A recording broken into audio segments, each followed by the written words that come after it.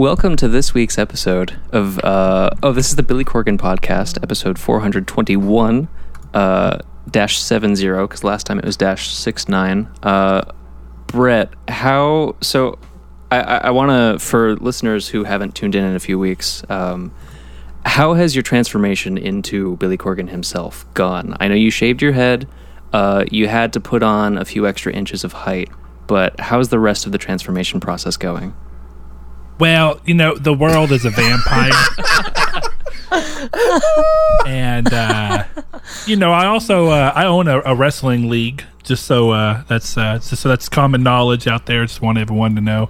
Yeah, Impact.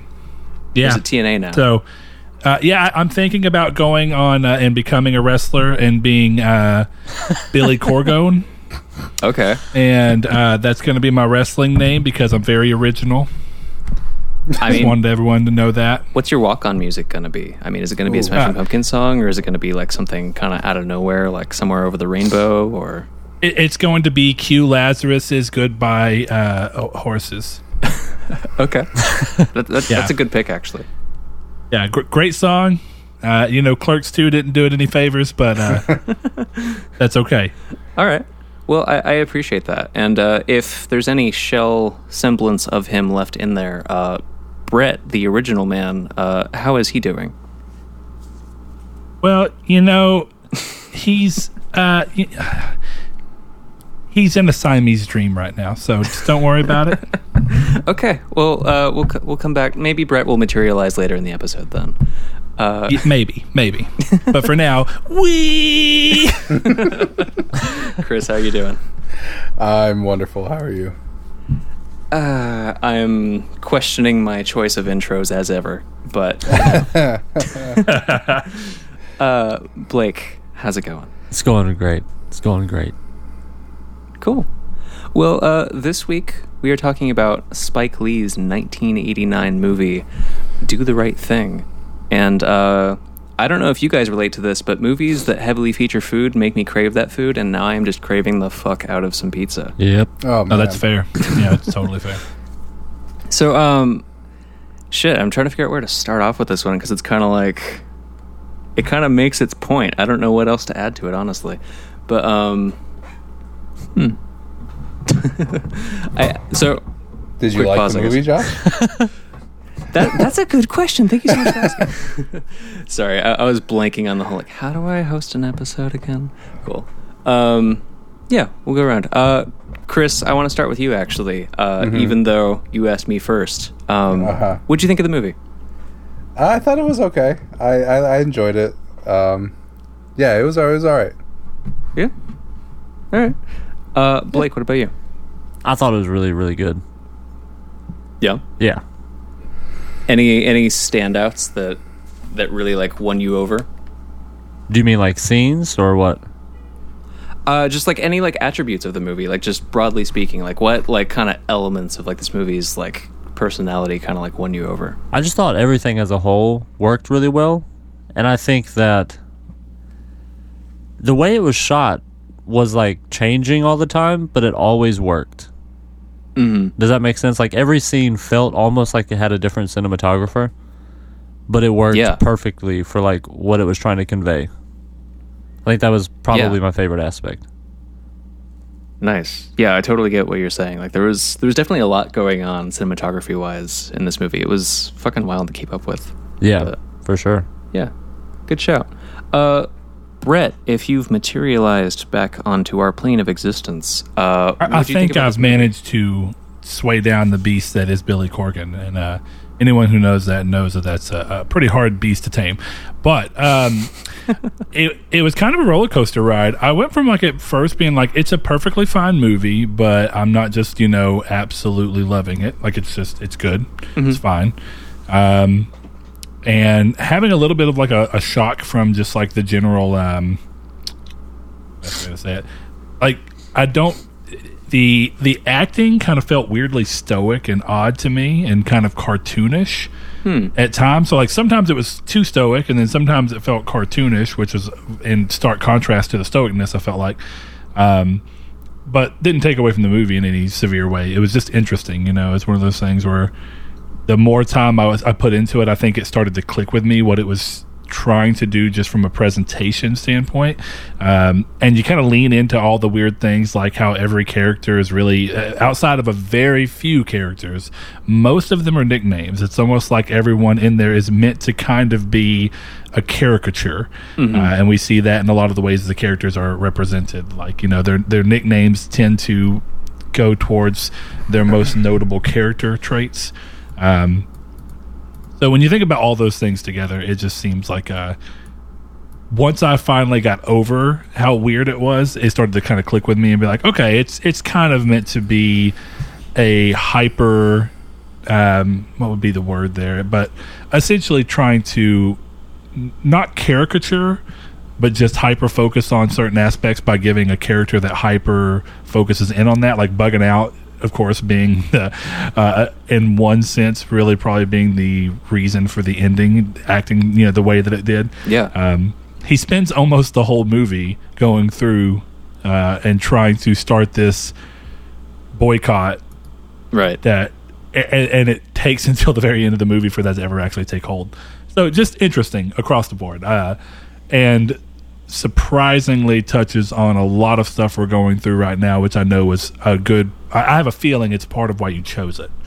And if you didn't, then damn. No, but yes, I did enjoy it. It's just I don't know that I've ever seen a Spike Lee film.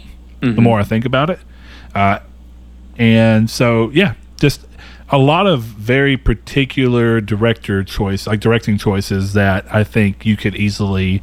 I'd be curious to watch more of his movies and see if they easily stand out as just Spike Lee. You know what I mean? Definitely.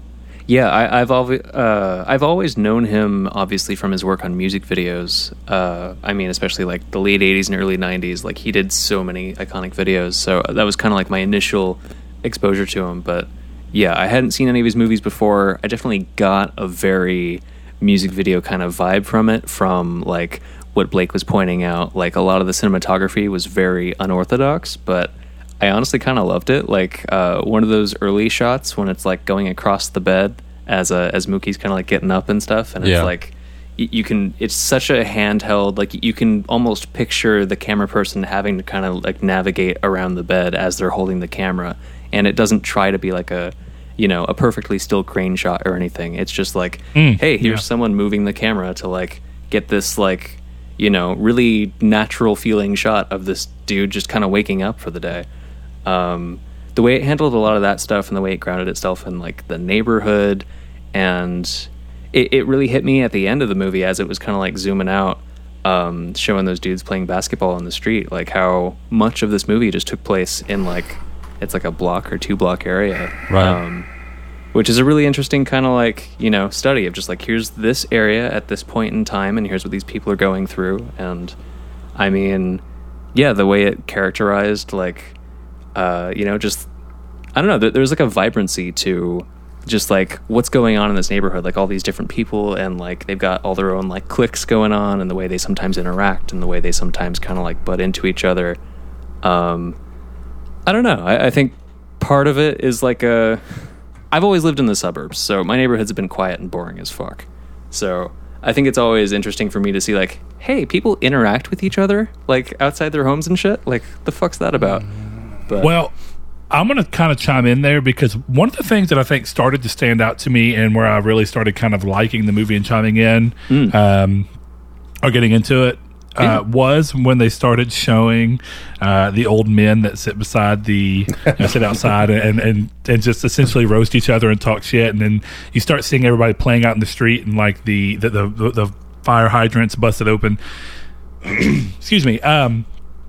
Those are things that I actually, growing up where I lived out in the country, weirdly enough, but the closest school to me, and since we were very poor, the closest school to me was actually in a very low-income neighborhood, and all of my friends growing up, until I was probably in the 6th or 7th grade, all of my friends lived in low-income areas around the school, and of course, because of the area that we're in and just typically something that you see, it was majority blacks and a few Hispanic people and stuff like that. So And watching this movie, a lot of the things I remember growing up, and it carried with me even through high school when I had a little bit more of a robust friend group of, a little bit of everybody. But it goes to show when people come together just how different they are. But to me, that spoke a lot about my experience being in those areas because, when you're in the areas around here that people would typically call as like hoods or projects or anything like that, Bramble Courts is one of them around here. I'd stay the night there, and a lot of it was stuff that I think that movie showed the lighter side of, but of course it did show some of the dark side of. But it is fun. It's in low income neighborhoods, I've noticed that one of the really cool things about going to them is the whole area is really friendly, and family matters way more than it seems to when in more mid-range family, like middle-class families. So not only do the families themselves all get along, it's almost like the neighborhood that you're within acts as a stronger family unit. Like, it doesn't mean that there's not bickering, and like you see in this movie, where you see them kind of arguing and battling it out with like the boom boxes they're carrying around. But at the end of the movie, whenever everything hits the fan, you see that all of those minority groups come together, and that's kind of how it is. Like, just because you're not one of the most telling lines to that was like when the Korean guys are there and he's like, I'm black, and then he's like, what, you're not black? And then by the time it's all over, it's like, nah, they're black. And what it's trying to say is just that they're struggling too, and even though they're not struggling the same way we are, they're part of our community, whether we and really it's funny because that scene talks a lot about up until the actual pivotal moment of what happens at Sal's is looked at in the same way as the Korean store is. Yeah. Where it's like, oh, just because they're not us doesn't mean they're not part of this community. We grew up eating Sal's pizza, and Sal seems proud of that, and the girl who's going there towards the end that they unlock the door for is proud of that. So it just... That's when the movie started. Of course, it didn't happen to me in like a Brooklyn area, but you can still see that on a much smaller scale just in the areas that we're in. So to me, it spoke a lot to my experience in life in those areas, and it reminded me a lot of my childhood, really. That's really interesting. I was curious if anybody else here had a similar childhood, because we happened to be three white dudes and then Chris.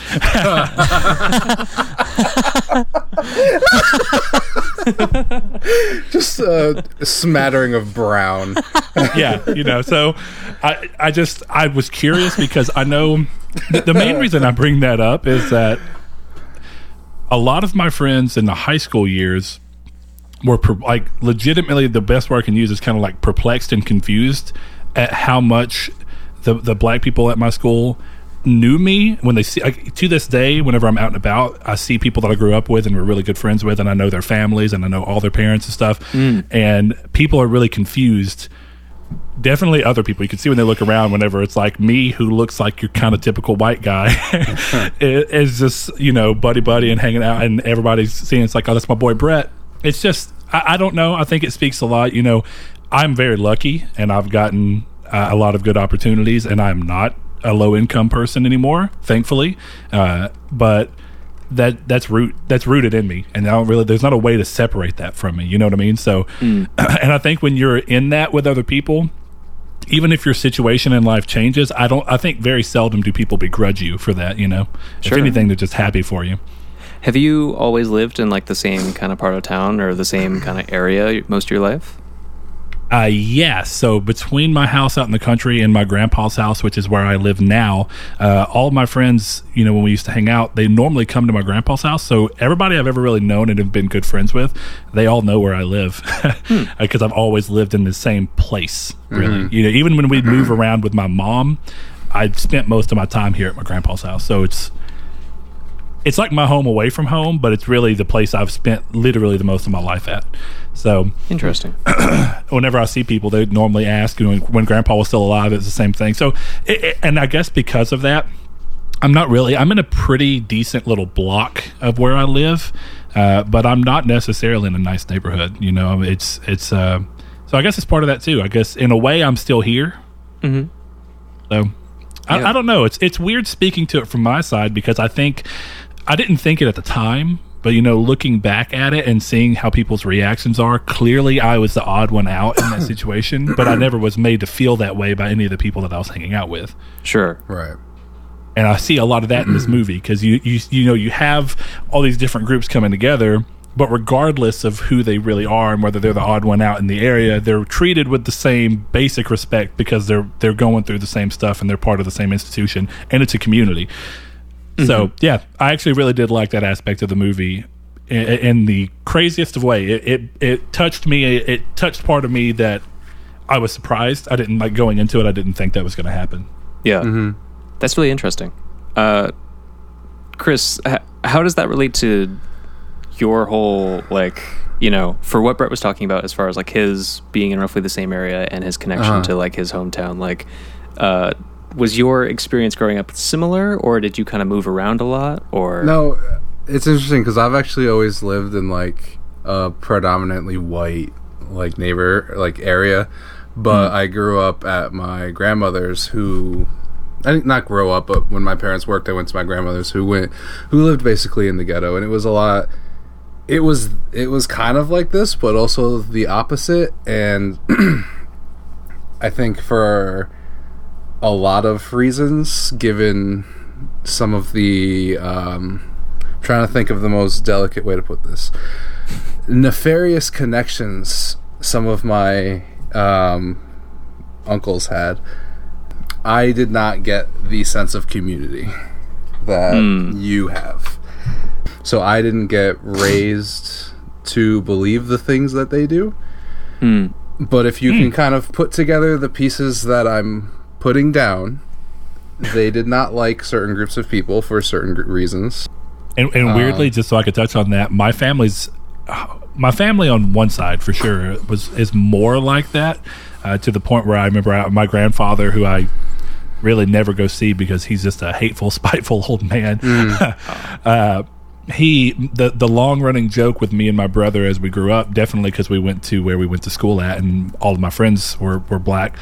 I remember he used to constantly be like, "Oh, did you get you a black girlfriend? You got you a chocolate drop?" And it wasn't it wasn't playful. Really, I mean, it was playful as far as he was concerned, but it was playful in a, like, he really still meant it way. And he's the kind of person that's like, you know, he'll joke with you about it and say that, but then the moment that someone actually walks in and is like, "Oh, here's my boyfriend or girlfriend," and they happen to be black, or really even, I've always got the feeling it was any race, but I'm with you. And it was so weird because the way I grew up and where I went to school and all my friends, when he would talk like that, I'm like, I'm just so confused, because I was like, I don't get it. I don't get what you're trying to tell me. Well, and I should clarify, it's a race. From the impression that I always had, it was a race thing, but it wasn't a black thing, if that makes sense. It just happened that the Puerto Rican gangs didn't like the black gangs, you know? No, fair. And fair. So it's not like, you know, the kind of like, you know, typical. It's not something that I grew up around. It's just stories that I've heard secondhand. Okay, yeah.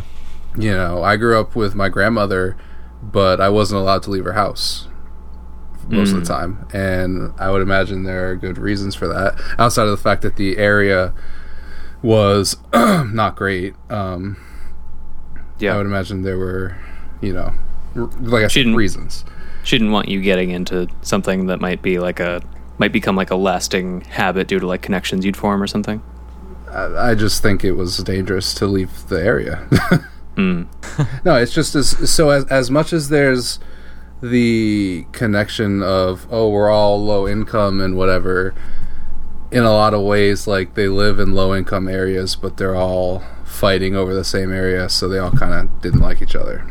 So it's just interesting to me where in this movie it's like, oh, they're all coming together, but in the experiences that I've had, if they come together, you know, it's a negative thing. And it's happened to my uncles. You know, one of my uncles got shot with a shotgun, blew his stomach out. So, you know. Damn. Oh, wow. Like, and see, if I could kind of chime in on that, I do get what you mean. You know, my mom kind of struck this balance of being someone who was raised around people who had certain, like, not my entire family, but there's a couple of people. And so my mom would kind of ride this line of, like, not wanting to overly control me or overly be like, I'm worried about you, despite the fact that the neighborhoods I was in are not good neighborhoods. You know, when I'd stay the night with my friends, even though we'd see that during the day, at nighttime it was, you're in for good, and you'd often hear gunshots and stuff like that happening. Right.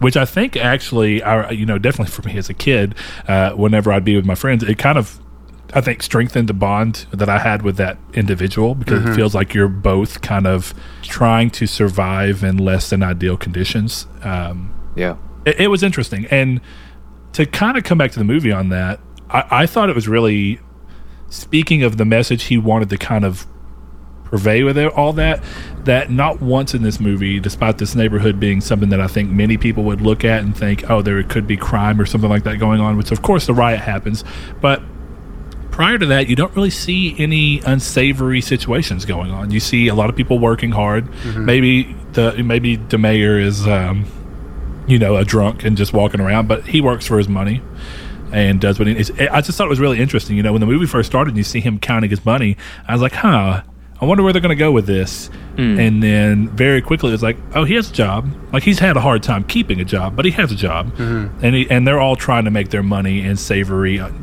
ways. And that, I thought it spoke a lot, because I think it's really easy for a movie that's in those areas to, even like something like The Town, where it's like these people who are from this little spot are all criminals, and you don't really see that in this movie. Right. It was just really interesting. Yeah.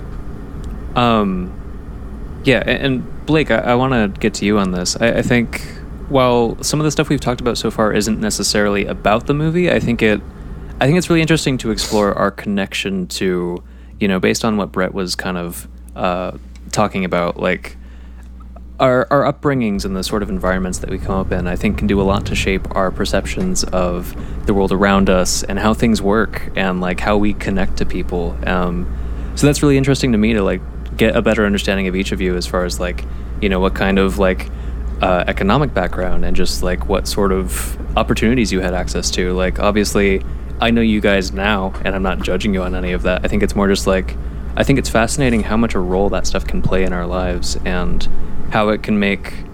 It seems to have a big role, too, in like the broader conversation. It seems to have a big role in like how much people empathize with seeing other people struggle. And some of it really seems to just come down to having been there before and being like, I recognize that, versus it maybe being a thing that's unfamiliar to them. And sometimes the unfamiliar can be, easy to attribute negative things to. But yeah, I don't know. I was just curious to hear each of you speak on it.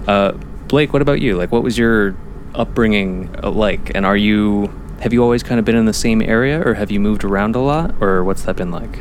So, I'm originally from Missouri, but I've been in Georgia since I was 4, and I've lived in 2 different cities in Georgia. So I've only lived in like 3 cities total. Okay. So I haven't moved around a whole lot, but I have moved around. My parents split when I was real young, and my mom was very well off. So I grew up, and she had custody, so mostly like a middle class family, and pretty nice neighborhoods and whatnot. But when I'd go to my dad's, he's very poor or whatever. Currently he lives with my grandma.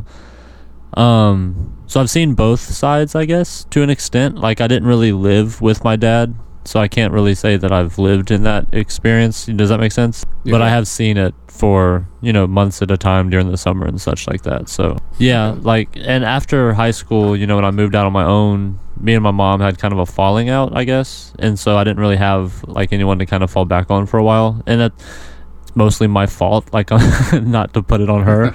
But, you make dumb decisions when you're 18. So, we all do. Yeah. So, grew up in some different neighborhoods, like poorer neighborhoods when I was just outside of high school, apartment complexes and such like that. So I have had the vibe of like this movie before, because at least where I'm from, the apartment complexes here, there's always people outside hanging out. You can just walk around and like chit chat with people and stuff like that. So I don't want to say that I've experienced what was in this movie, because that's not true at all. But like just the sense of community that I guess was conveyed, that's what I've experienced. That was the biggest thing that I think would be helpful to kind of each of us have in mind as we're talking about this, just like understanding, like, I think that kind of, I guess, as I said earlier, I think it can do a lot to kind of shape, our perceptions of things. And I don't know, plus I'm always just interested in understanding it more, because it's so wild to me how completely drastically different a person's upbringing can be. And they can often end up in very similar situations in the end. And it's, I don't know, it's always interesting to me. But, Well, I appreciate you guys sharing all that. I guess getting back to the movie a little bit, I'm trying to figure out where to pick it up. Can I actually tell a story that I think will kind of connect us to the movie? No, we're out of Please time. do. Well, this has been Midweek Matinee. You can follow us on Nartex Patreon. It'll make editing really easy. Oh, God. Yeah, totally. But, no, so my dad always tells this story about how there was this one cop who would come around and everyone knew his car number, and he would just be an asshole to people, you know. And there was one time where he came around, and I don't remember exactly if he was, you know, doing something, you know, he shouldn't be doing or whatever, but eventually the entire neighborhood came together, beat the shit out of him, stole all his clothes, and he never came back. Damn. So for all the stories of that, for all the things I said about, you know, I personally don't have many stories of group coming together. There is that story of groups coming together. Hey, that's a good story, You too. know, and I mean, It's heartwarming. you could say that. I wouldn't. You could say that, like, with the whole movie, you know, in times of trouble, the communities do come together, regardless of the differences they have. Yeah. I guess that's a thing that's like, you know, I want to believe in that sort of thing, and I understand that, like, I guess for me it's like, I feel like it's not my place, it's more my place to, like, watch and to listen and observe, because I feel like, you know, I've been very privileged to have I guess a pretty insulated, like, it was, you know, my mom was very young when I was born, and it was mostly like a single parent kind of thing. I spent a lot of time like being watched by my grandparents or whatever. One of my grandmothers did live in a lower income neighborhood, and that I guess somewhat of a similar situation of, like, you don't really go outside. Like, you can play in the backyard during the day, but otherwise, like, stay inside and, like, watch TV or whatever. But I guess to an extent that was how my grandparents' neighborhood was before they had moved. I guess quick anecdote, they had moved to Las Vegas in, like, the 70s when, like, there was, like, nobody there. It was like, it was starting to have a little bit of suburban sprawl, and this was right before it, like, exploded to where it is now, where, like, Vegas is just like a big, like, it's the Strip, and then it's just surrounded by identical houses in every direction. Well, except for parts of town that are lower income, I guess. But yeah, that was kind of a similar thing with them, as far as, like, don't go outside, like, you know, if you're in the front yard, like, stay where we can see you, like, that kind of shit. But I still definitely try to be very aware that, like, you know, I haven't had, like, a glamorous upbringing, but I've definitely had, like, things have been secure enough, and there have been a lot of struggles that a lot of people have had to go through that I have not had to experience. So I guess that's the thing I try to keep an open mind about when I'm watching something like this, where it's like, here's shit that people live through every day, and it's always the kind of thing that I want to believe in, that, like, people find a sense of community in that, and not this sort of weird and then that was part of why I was curious about, like, how your neighborhoods felt, because mine were always very, like, people kind of just kept to themselves, and it wasn't even like it was like apartment complexes. It wasn't anything like super ritzy or anything, but it was just like 1 and 2 bedroom apartments, and, like, the kids would sometimes be out, like, playing together and stuff, but for the most part, like, I think everyone was just, like, busy with jobs or school or whatever, so there wasn't a whole lot of, like, communal interaction, and a lot of the time people would just kind of be there for, like, you know, sometimes only a few months, sometimes a year, sometimes 2 years, and then they would move. So there wasn't a lot of, like, a community roots where people would stay in one place for a long time. So that's another reason why I asked, like, you know, it sounds like each of you spent at least a decent amount of time in one area, whereas, like, I think the longest I lived anywhere, I mean, I lived in Las Vegas for, like, 11 years, but it was moving neighborhood to neighborhood, so it was, like, I think the longest I lived most places was, like, 2 years at a time. So there was never, like, that community connection. So that's always really interesting to me to, like, kind of see it, and especially in this context of, like, how do people who are deeply connected get through difficult times together, you know? But yeah, no, for sure.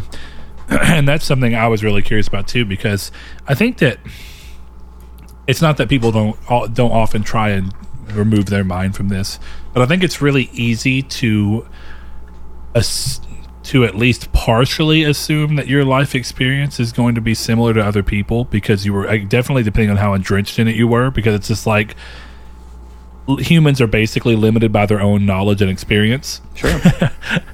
So it's really easy to be like, well, you know, outside of like the people that you just absolutely know had money, you know, and it's obvious by a lot of the things they do. I think for the most part, I look at people and I kind of approach everybody from the standpoint of like, well, you know what, they probably didn't have a lot of money growing up. Like, you know, there's no reason for me to think that they would have. Mm-hmm. So I just approach it that way. And then I think about that with, and it's one of those things where when you start learning more about people, it'll surprise you, because you'll be like, oh, okay. Yeah, I would have never thought that. Mm-hmm. It's like one of my greatest examples is, because I don't smoke, because I don't drink or anything like that, it's almost like without even thinking, I just automatically assume until something is said or I see something that tells me otherwise, I just always assume that nobody else smokes and drinks, which is obviously not true. Mm-hmm. But almost every time that I see somebody smoke, or they say like, oh, I'm gonna go smoke real quick, and I've known them for a while and I've never seen them smoke, I'm like, oh, they smoke? That's fucking crazy. Yeah. So damn yeah, sinners. but it's thankfully it's not like that, but it's just one of those things where it's like, like, I can't say that it doesn't change my opinion of them. I just don't think it changes my opinion of them in a way that's quantifiable or matters that much. But it's definitely a thing that's like, oh, and I've, you know, that's definitely something that happens with like neighborhoods, is you don't always think about it, but it's like, you know, prior to this conversation, I just would have assumed all of you lived in one spot for the most part, and probably didn't come from much money, but clearly I'm wrong, and that's a good thing. You know, having a difference in culture is not a bad thing. It definitely, I think it's part of what makes conversations like this potentially interesting, is because you all have a different basis from which you're pulling from. Yeah. I guess that was a thing that was so I loved seeing in this movie, was like when like groups that hang out together would kind of clash, and seeing how that would play out, and seeing this sort of like communal understanding that seemed to be like pervasive in all of it, where it's like, yeah, when the dude with the boombox walks up to the dudes chilling on the stoop, and you know he's blasting his fucking music, and they're like, hey, you know, fuck off, like, we're playing our own shit, and then they turn it up, and it's like they're still pissed at him, but like at the end of the day they still understood and respected that like, we're still kind of in this together, like, even if like, you know, you're being kind of an asshole, like just showing up while we're hanging out and like blasting your music at us, like it was still like a, I don't know, there was less of like a, I'm gonna stew on this and resent this and I'm gonna think about this for ages kind of thing. And I don't know, I think when people are more isolated from each other, it's easier to kind of get into like your own head and your own like negative thoughts about that, and it's easier to remember that one negative encounter and not all of the other times that you've spent with that person. Right.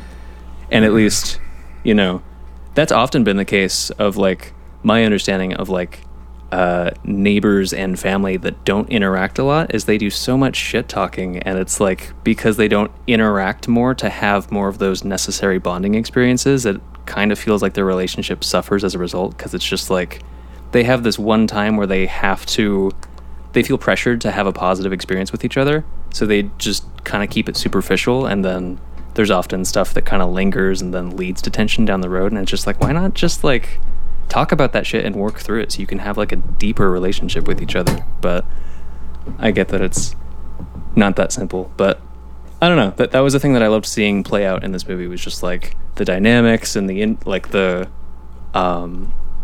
communication and just like the interactions with each other. Plus fucking, what's the dude's name? I'm Samuel L. Jackson's character, what is his name in this? Mr. Senior Love Daddy. How did you forget that? I loved you know, if I had to guess that wouldn't have been in my top 30 guesses.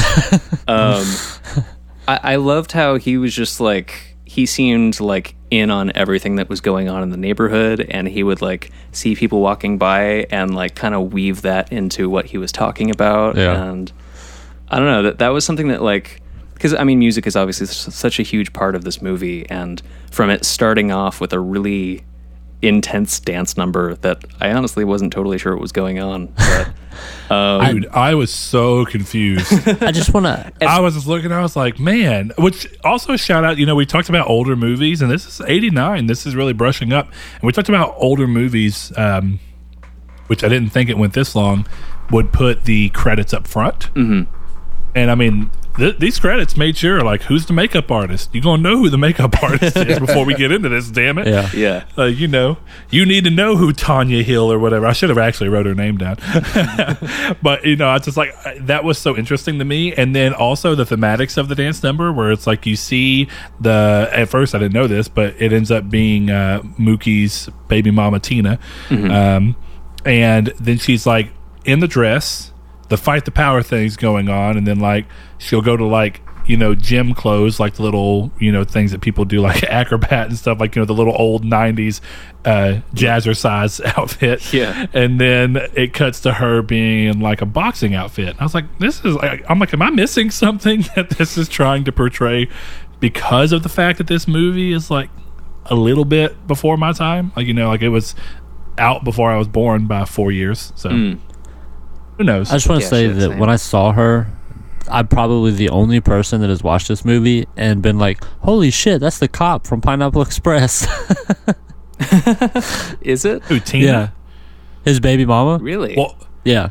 Interesting. Well, while we're shouting things out, did anybody notice that Gus Fring, Giancarlo Esposito, was in this movie?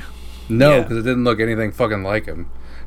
Dude, my wife was sitting there watching it with me, and she's like, man, this movie's weird, because she came in like halfway through. And like after she was sitting there for like 10 minutes, I looked at him and he said something. I was like, oh my God, wait a minute. Mm-hmm. That's the dude from Breaking Bad who plays Gus. I was like, what's his name? And I was like, yeah, Giancarlo Esposito. And I looked up, I was like, yeah, that's him. And it just genuinely surprised me. So I was like, what? I didn't even know that. Yeah. Yeah, that was bugging out. But it's interesting, who Tina was also the cop from Harley Quinn. Yeah. Oh shit. That took me a long time. That's what Haley said when she walked in on it too. Really? Yeah, she said, hey, that's the cop from Harley Quinn movie. Damn. From the new one, the Birds of Prey. Yeah. Nice. I haven't watched it yet. She plays cops a lot. Superhero cameos. Bill Nunn, Radio Raheem. I forget his name in Spider-Man, but he was in all 3 Spider-Man movies. Really? He was always in Jameson's office. He was like, he'd always be like chilling in there. Yes, he was the one who clearly knew that Peter was Spider-Man and just protected him from Jonah Jameson.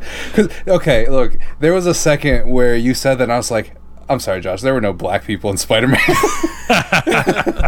And I'm like, oh no, you're right. There was the one.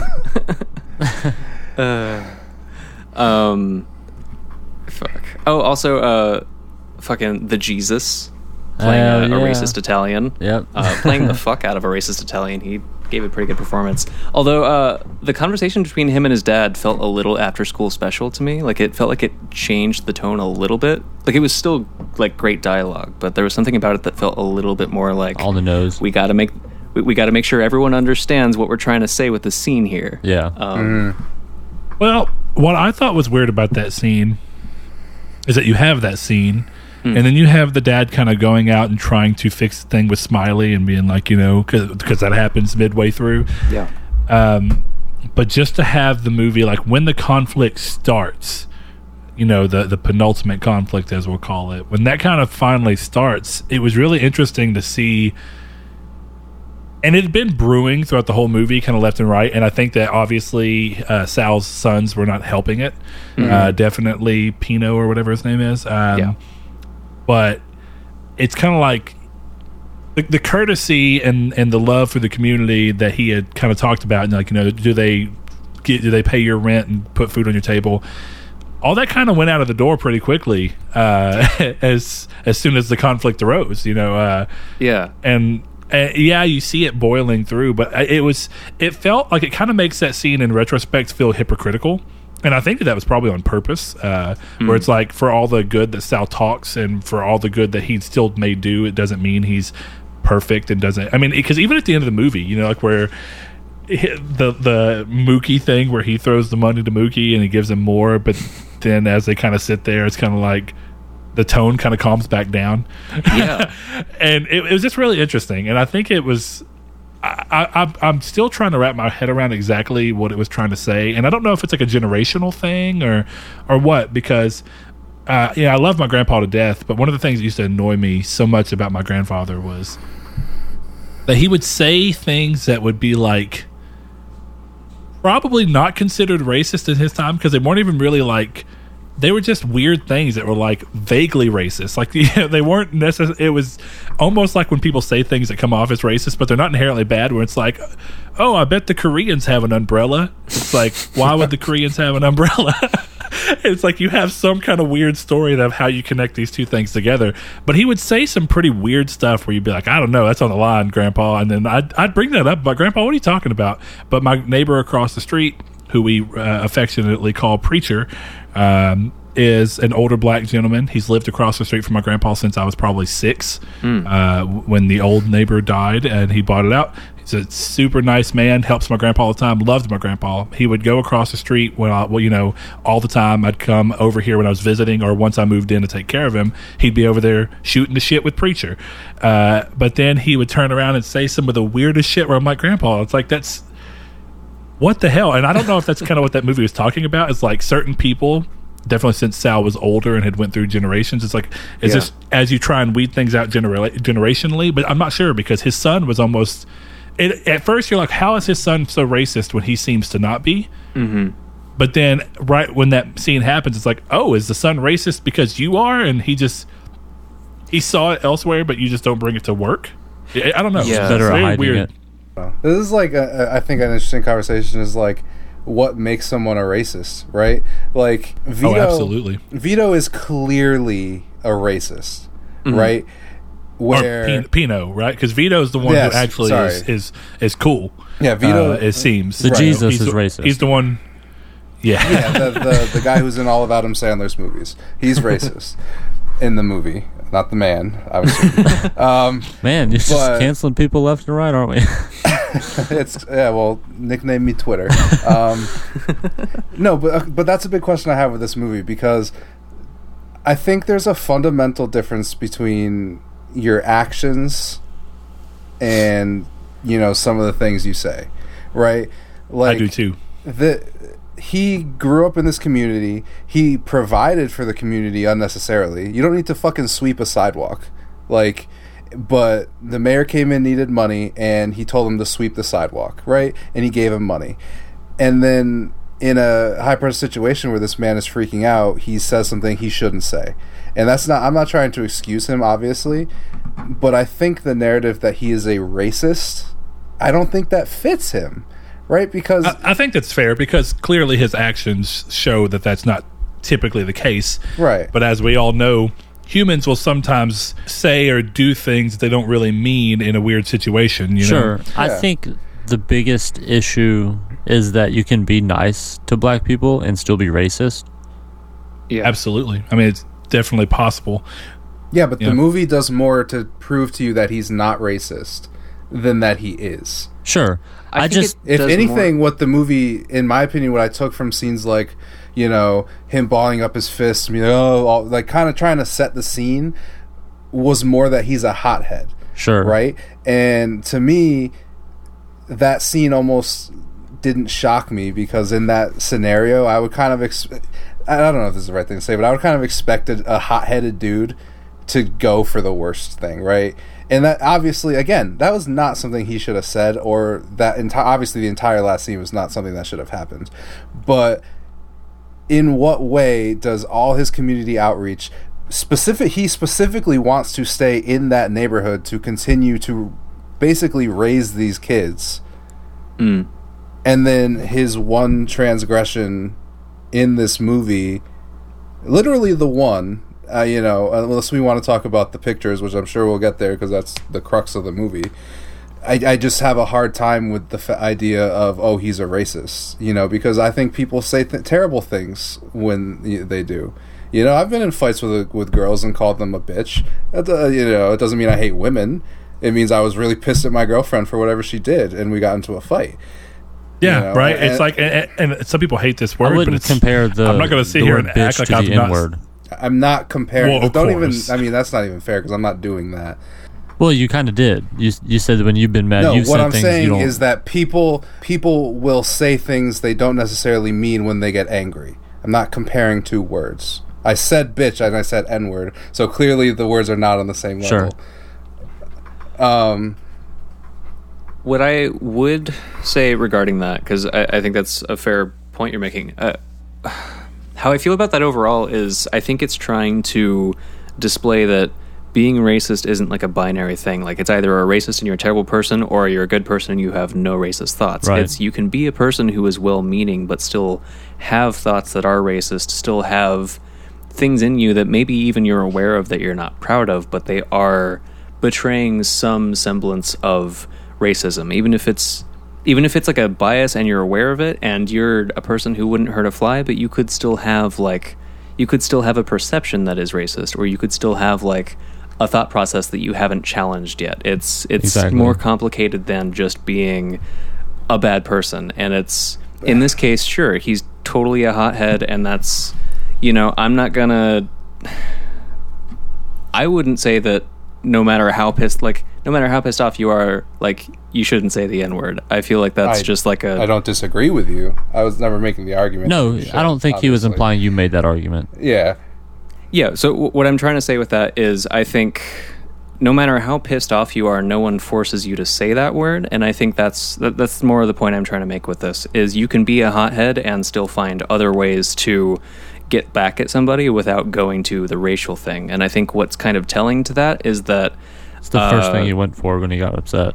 not just that, but then a lot of people in there immediately are like, okay, oh, you're treating us like that? Okay, I see how it is. It's like, it makes it feel like if you're capable of saying a word that you know is so hurtful, even if you're in a moment of being hurt yourself, you should still know that that's a disproportionate thing and you should never stoop to that. And that's why even these kids who've been coming to Sal's forever, who have been like little kids themselves who've known him as the friendly pizza man, they're going to snap that quickly, because it's like, no, that is a never do that ever kind of thing. That's not like, that's not being like, hey fuck ass or whatever. That's a terrible example, by the way, but like there are so many things.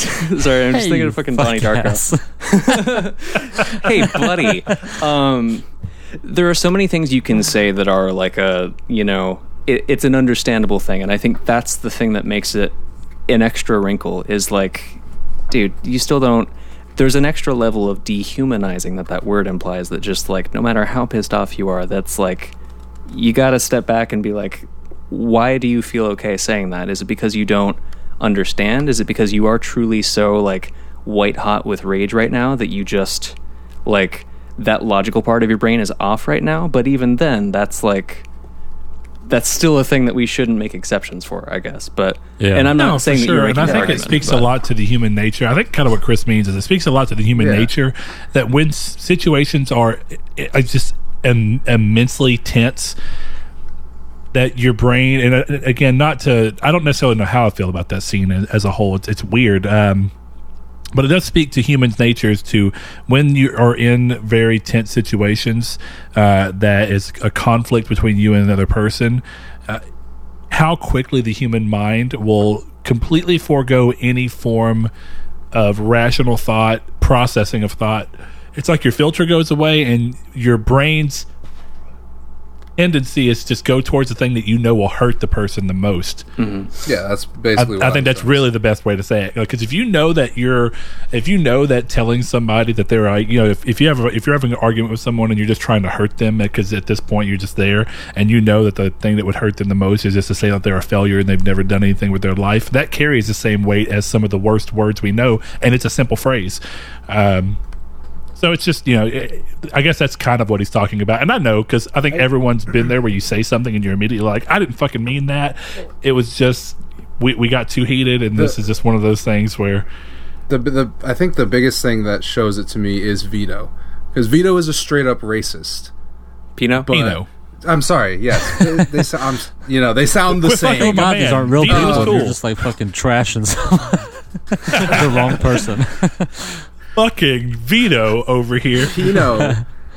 DiGrigio. Like I think that's the kind of the fundamental difference. The fundamental thing that I had in my head is Pino is a racist, and Sal is someone who said something racist.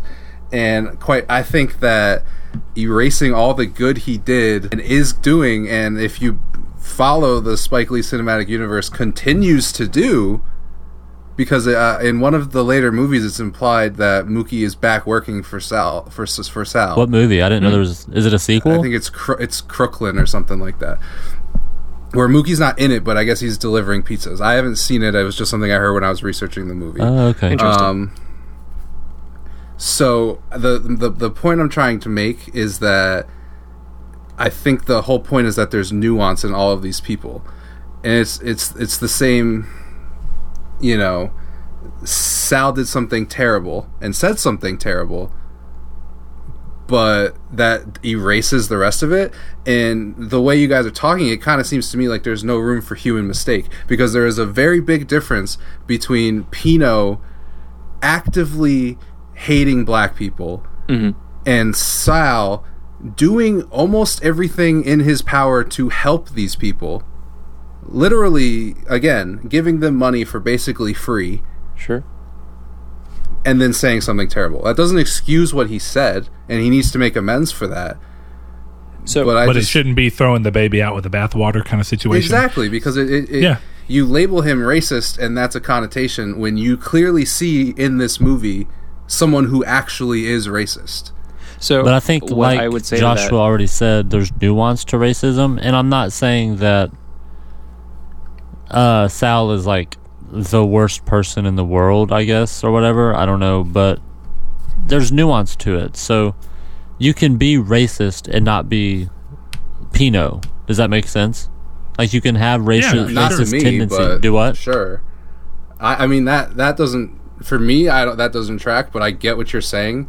I think that calling someone a racist, especially, you know, and again, this is something where in 2019 or Jesus Christ, 2020, we've been in 2020 for 10 years, and you've already forgot what year it is.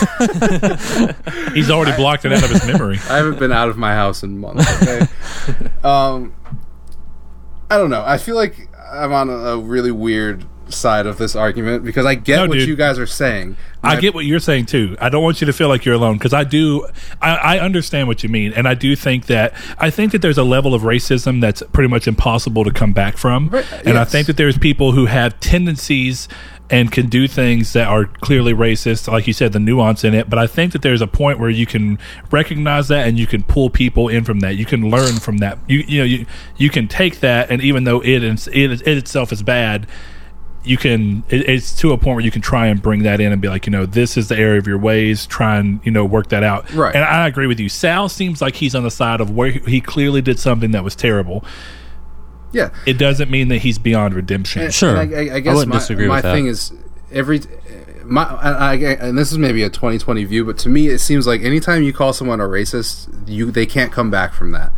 No, you're right. Where we are right now, that's not necessarily a bad thing, right? But maybe this is an insensitive example, right? But if some kid in 2012 tweets the N-word when he's 12 or whatever age he is, and then in 2020 he's rallying for Black Lives Matter, but then this tweet comes out and you label him a racist forever, it's like, which part of him are you going to really focus on? Are you going to focus on the guy who's advocating for you, or are you going to make because he made a mistake when he was younger, he says something stupid? I don't think that's a valid example, because Sal said it right now. I mean, this obviously 89, but you know what I mean. If we're talking about the movie, my point is that when we call someone a racist for saying something while he spends the entire movie not being racist, borderline the opposite of being racist, it takes away from who he is. That's not to say that racist thoughts don't happen. Everyone has racist thoughts, I think. Even the most pure people have racist thoughts. Sure. Because that's how everyone is. But, I wouldn't call you a racist because you made a stereotype joke, or, whatever it is. So I think that's where my big issue comes with this, and it's not the only. You're not the only people who say that. I'm in every research I've done, I'm the minority. It's just that's kind of the issue that I have, where it doesn't. It feels like there's no nuance because Sal's a racist.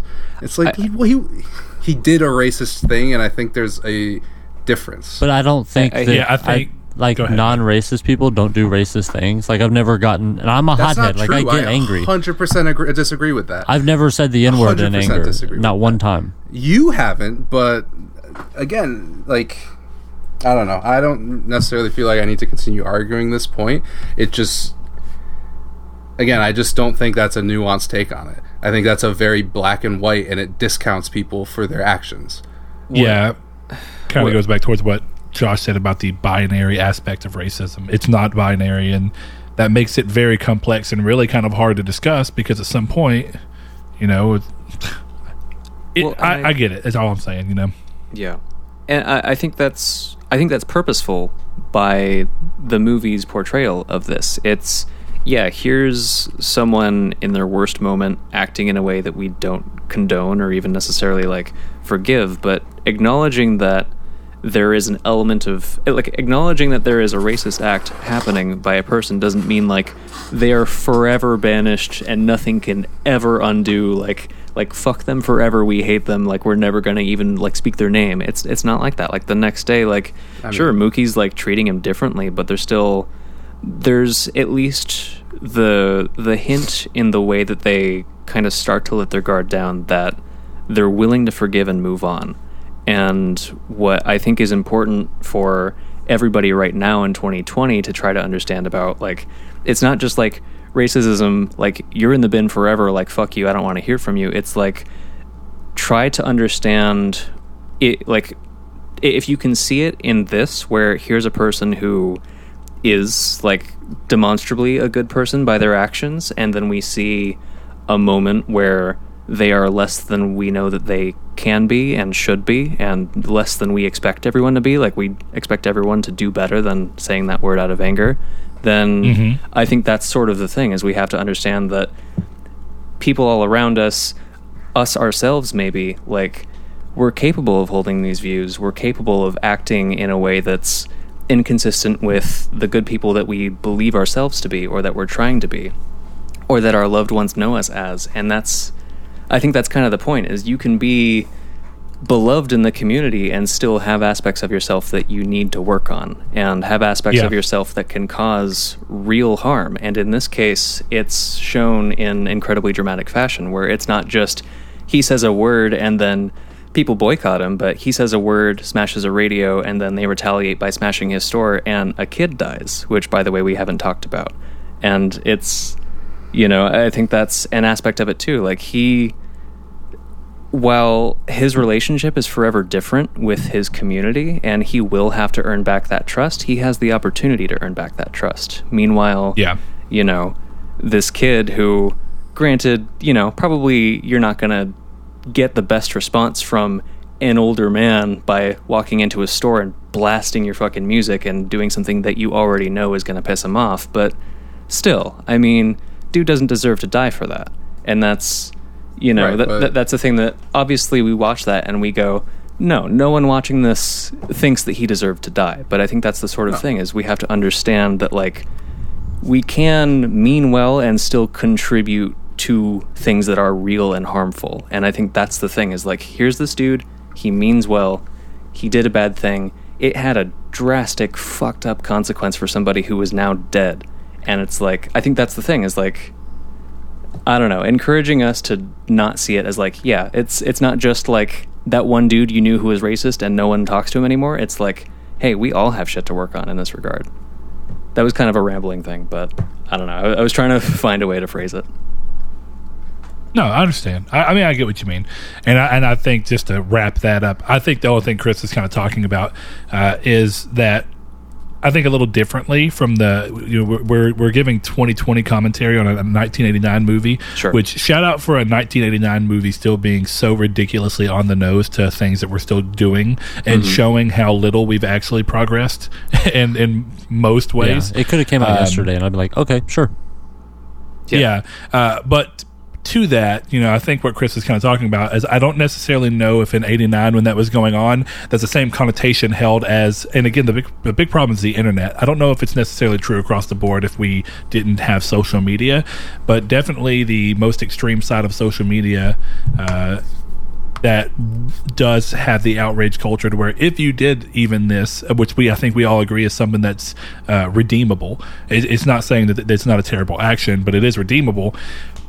Most of where we're at right now, I guess, is due to where we are with internet. Like I say, is that you can't really come back from it in a lot of ways, or at least there's the idea that you can't come back from it now. Like, once you're labeled that, you're kind of always labeled that, because the power of social media and the internet allows you to have these.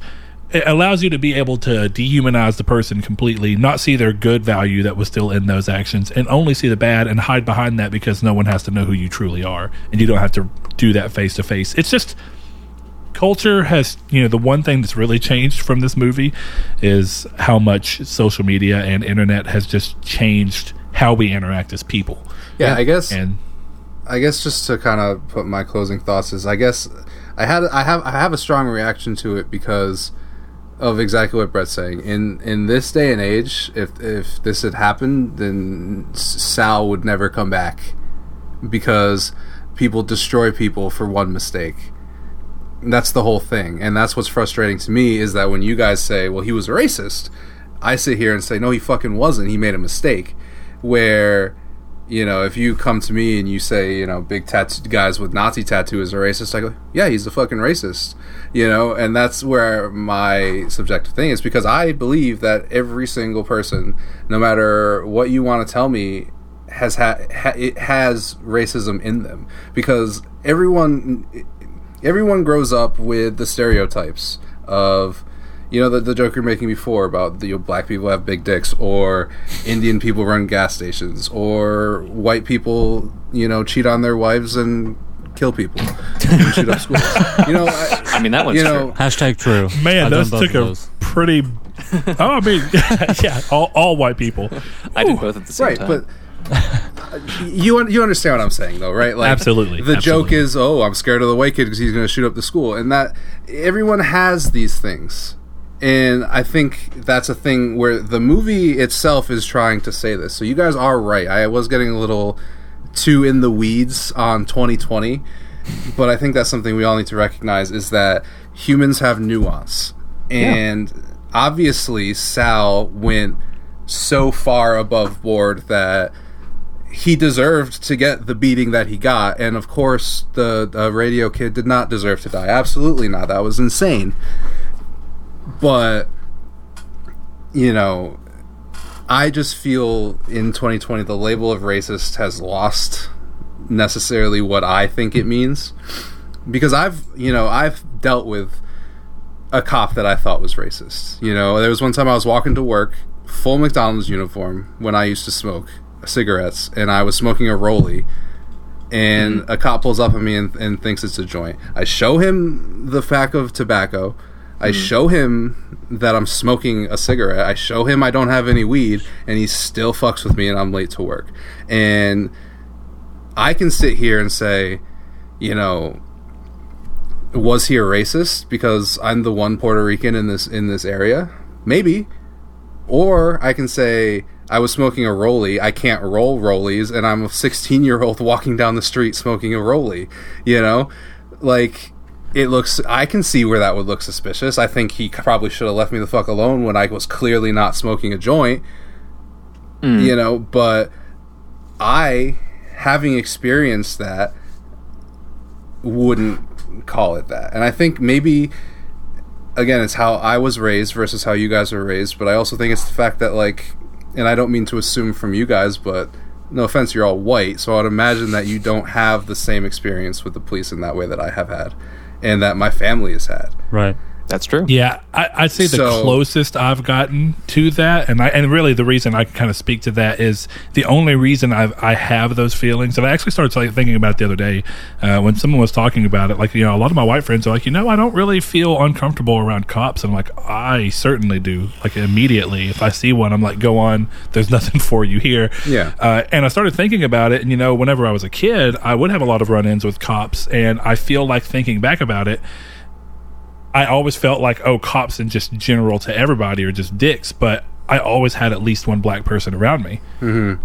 And it's like, so was I getting residual weird effects from the fact that I did? And the more I think about it, the more I think that very likely was at least the majority of them had, Right. to the point where they held us one night, despite the fact that they pulled us over, stopped us for an accusation that was not us.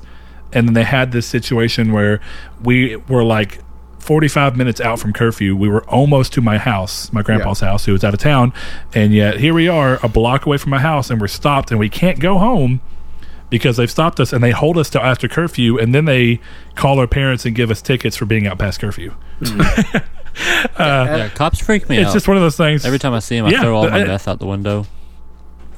Oh my god, dude, me too. That, and now I do stick my cocaine up my ass. That's just No bag, just shove it up there. yeah. I just blow the powder directly up there. I Marilyn remove Manson. some ribs When for y'all that. were kids, did you ever have that? I want to let Chris finish his thought first. Sorry. Yeah, sorry. No, it's fine. We've gone down a tangent. I guess it's just the thing is, like, I've seen people I know labeled as racist that I know are not, and I've dealt with people who are racist, and that's why I think I'm so passionate about using the word properly. And again, the properly to me is different than your properly, right? And I can understand that, but the experiences that I've had with actual racists does not compare to an owner of a business saying a bad word. I know that sounds a little dismissive of the word, but some of the stuff that I've dealt with, some of the stuff that my uncles have dealt with, some of the stuff that my father has dealt with, pales in comparison to that word. And we're not black, and I'll sit here and say, no, people have called me a spick before, and that doesn't hurt because, fucking whatever. But to me, when you say racist, I think of someone entirely different than who Sal was, because I've known people like Sal. Sure. I have people in my family who are like Sal, and I have people in my family who are like Pino. So that's I think kind of to explain why I kind of got a little testy. Sure. And Sure. Was just because to me it makes the truly repugnant people that I've known, you group them in with someone like Sal when you call Sal a racist. And that isn't fair to me. I get where you're coming from when you call Sal a racist, but again, you haven't. Some of the stuff that I've seen is beyond that. No, I agree. It's more that it's not necessarily that he is a quote unquote full on racist. It's that he's a guy who did something that happened to be racist. Right, he did something racist, and he has to go through a trial by fire to earn his place back in that community. I don't disagree with that. And anybody who does that has to go through a trial by fire. But when we have literal KKK members shouting at Black Lives Matter or shouting at protesters or whatever it is, that's true racism. And some dude saying that, or some dude tweeting that, or whatever it is, this is a tangent from the movie, and I apologize, but it doesn't. We have to stop lumping these people together, because in a lot of ways you give the truly repugnant people an out by doing that, in my opinion. I hear you Because on that. those people, it's the same as actually I'm not going to go there, but Well, if I could quickly just address that. I hear what you're saying. I think you're right to distinguish severity. I think the movie's... I think the movie was very deliberate in showing someone like Pino, who is... No one's bothering him, and he's just actively racist. He is fostering racist thoughts, and he is, seeking ways villainize people who have only welcomed him as a member of their community. Like Right. that's definitely like no one's provoking him into doing that. He's just doing that himself. And I agree that what Sal is doing is in a different category. But I think the reason it's illustrated so differently is to show that you can still contribute to the harm, and you can still be like a good person, but there's still a lot of ways that we all actively might be contributing to this bigger systemic thing. And I think that's sort of the thing, is like, yeah, people sometimes, like, social media, I'm not going to act like that's like always a rational, sane place, because often social media is the total shit fest. But if you look at, like, I got so distracted by a recent fucking memory of someone getting canceled on social media. I forgot what I was going to say. But I agree that, like, social media trial by jury is like that's not a model example for how we should want to handle these things. But the question is still real and worth asking, and worth continually asking. How are we, people who believe that we're good, maybe turning a blind eye to aspects of this that is still systemic, that is still harmful? And I think that's all it's trying to illustrate. Like, I agree that there's a difference, but there are still ways to contribute without being, you know. But isn't that the point of the conversation with Pino? Is that Sal is actively taking steps to try and improve his child and trying to break that systematic racism. He is, but I think that shows that work is not just like you wouldn't want someone to be an absolute racist. That work, doing good work, isn't an absolute good. That means you aren't also doing negative things. And I think that's the big thing that a lot of people should at least be willing to ask themselves is, are you overlooking something because you identify as a good person and people treat you as a good person? Are you maybe overlooking a way that you are contributing to harm and you just aren't aware of it? And I think that's the part that's more difficult, is not all racism looks like the Klan or looks like, you know, some horrible act of violence. Like, that is the worst end of it. But there are still acts of racism that are more subtle and are harder to define, but are still actively harmful in a way that we gotta, like, identify and contend with. Yeah, I don't know. We should move on from this because I have to edit this fucking show. So, but no, I guess maybe I never made the distinction, and I don't know. But Sal did a racist thing. I just don't think him as a man is a racist. That's I get where you guys are coming from, 100%. Yeah, that's just how I see it. And I'm with you personally. Anyway, I don't think it's for me to say, but yeah, what are you going to say? No, I'm not. Never mind. I was going to try and transition away to my actual biggest problem with this movie. What is it? Go ahead, segue, buddy. Roger Clemens is a better pitcher than Doc Gooden. Oh, and it's not even close. Roger Clemens had a 3.12 ERA. Doc Gooden had a 3.51. Roger Clemens set the record for the most strikeouts in a game and did it 3 times. Roger Clemens is better. For what it's worth, I have no idea who that is. Baseball people. Yeah, I don't either. I mean, I hear Peyton Manning's good. That is not a baseball guy. Tom Brady's better. Okay, what about... the Spice Melange. I hear Magic Johnson has a good arm. At basketball. I do love sports but, ball. you know, hey... No, God, it's going to be great when we watch baseball movies. I actually kind of like baseball sports movies. I just don't like sports themselves. Can we mix them together and do basketball? Yes. I love that movie. It's so good. And for what it's worth, I appreciate, you know, like Chris, I don't want you to feel like you're backed into a corner or anything. I think this is all important stuff for, I don't know, everyone to discuss. Like, I know we're a movie podcast, and I don't want to derail us too much from that, but I think in as much a way that is natural to our flow of discussion, this movie kind of, you know, it invokes the question to the viewer to, you know, obviously here are some bad examples, and then here are some grayer examples, and I think that's the bigger thing, is just keeping an open mind and trying to, like, you know, question in the effort of, you know, just always seeking to do better. Like, if we feel like collectively our work is never done, we always want things to be better for the next generation.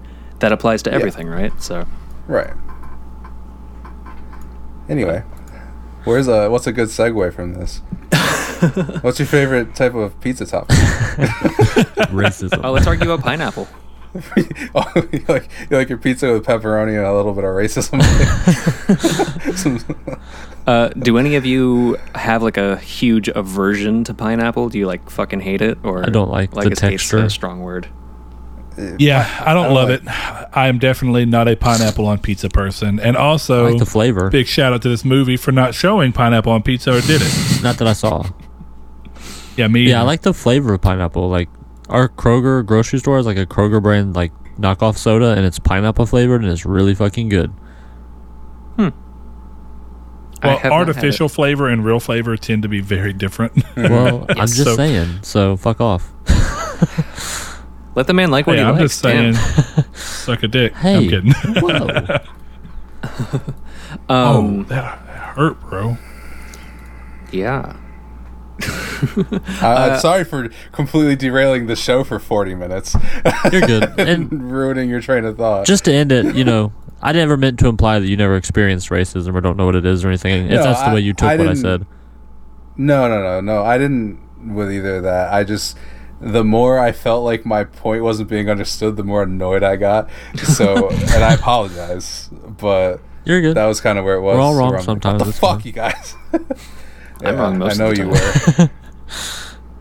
were. Anyway. So, I want to talk about the music real quick, because the Sure. music is in your face throughout this movie intentionally, Mhm. Yeah. to the point where it's in that climactic moment. The music is in the face, and that's why that dude gets so pissed off, or that's part of it. But, yeah, fuck. I was just thinking about how different a world it is of dudes walking around with boomboxes as compared to right now when Yeah. everyone just has their own little earbuds and like. Yeah. I think that Not level true. of not true. Not true. And I've wondered this for a while because it's not something I do, but I'm also a very pet peevy person for things like that. I find, and this is just one of those happens to be the way it goes.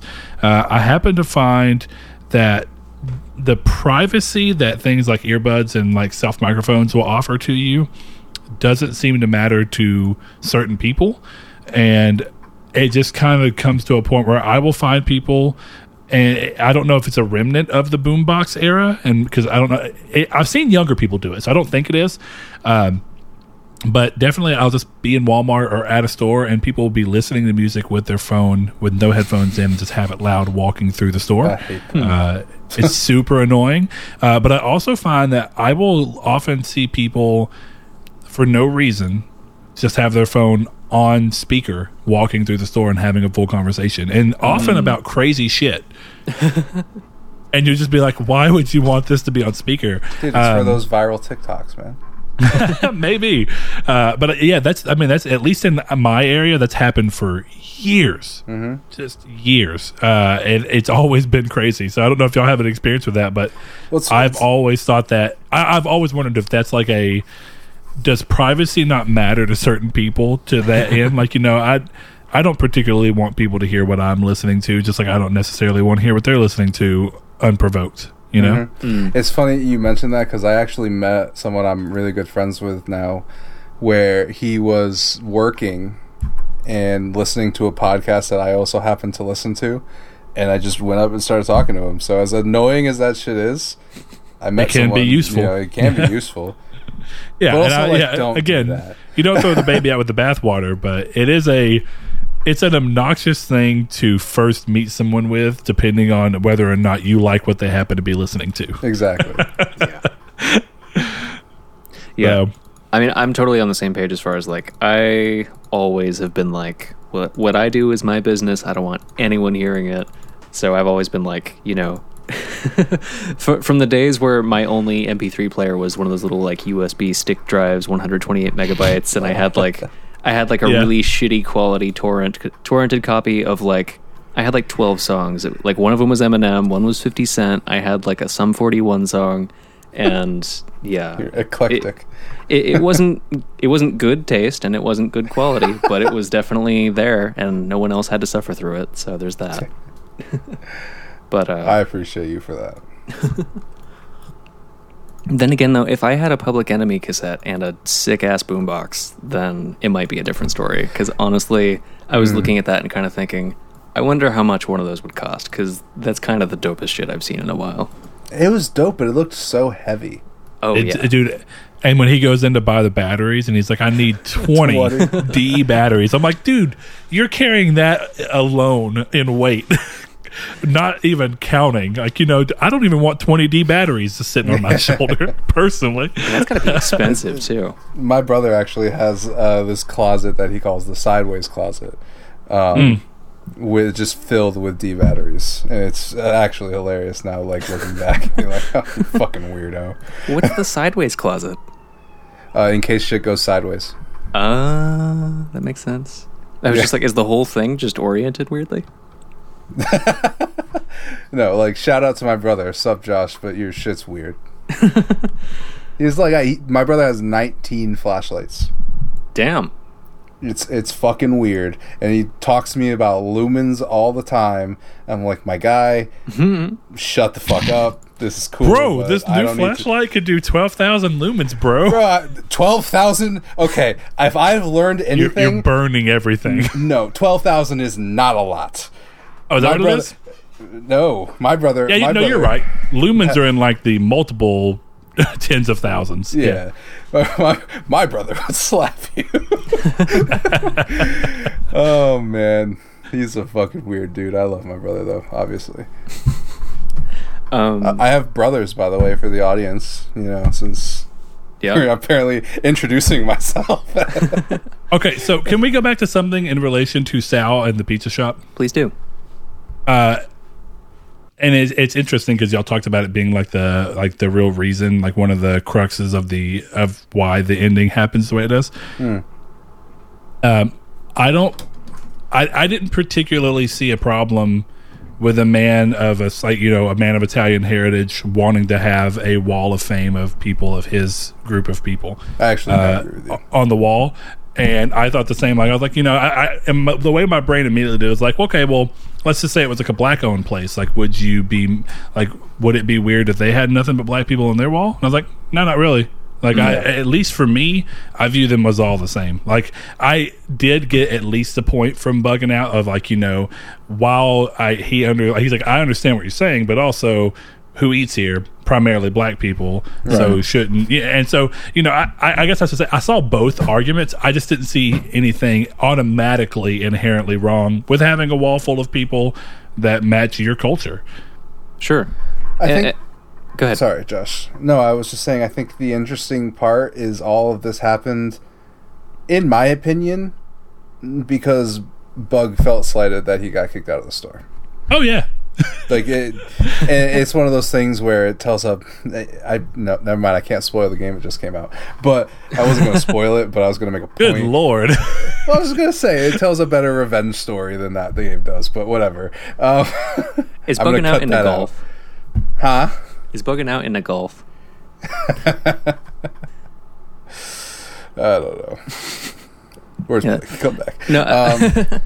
Actually, I meant to say when you were talking about music, what I find really interesting is the entire time that he was playing music, he was playing the group Public Enemy.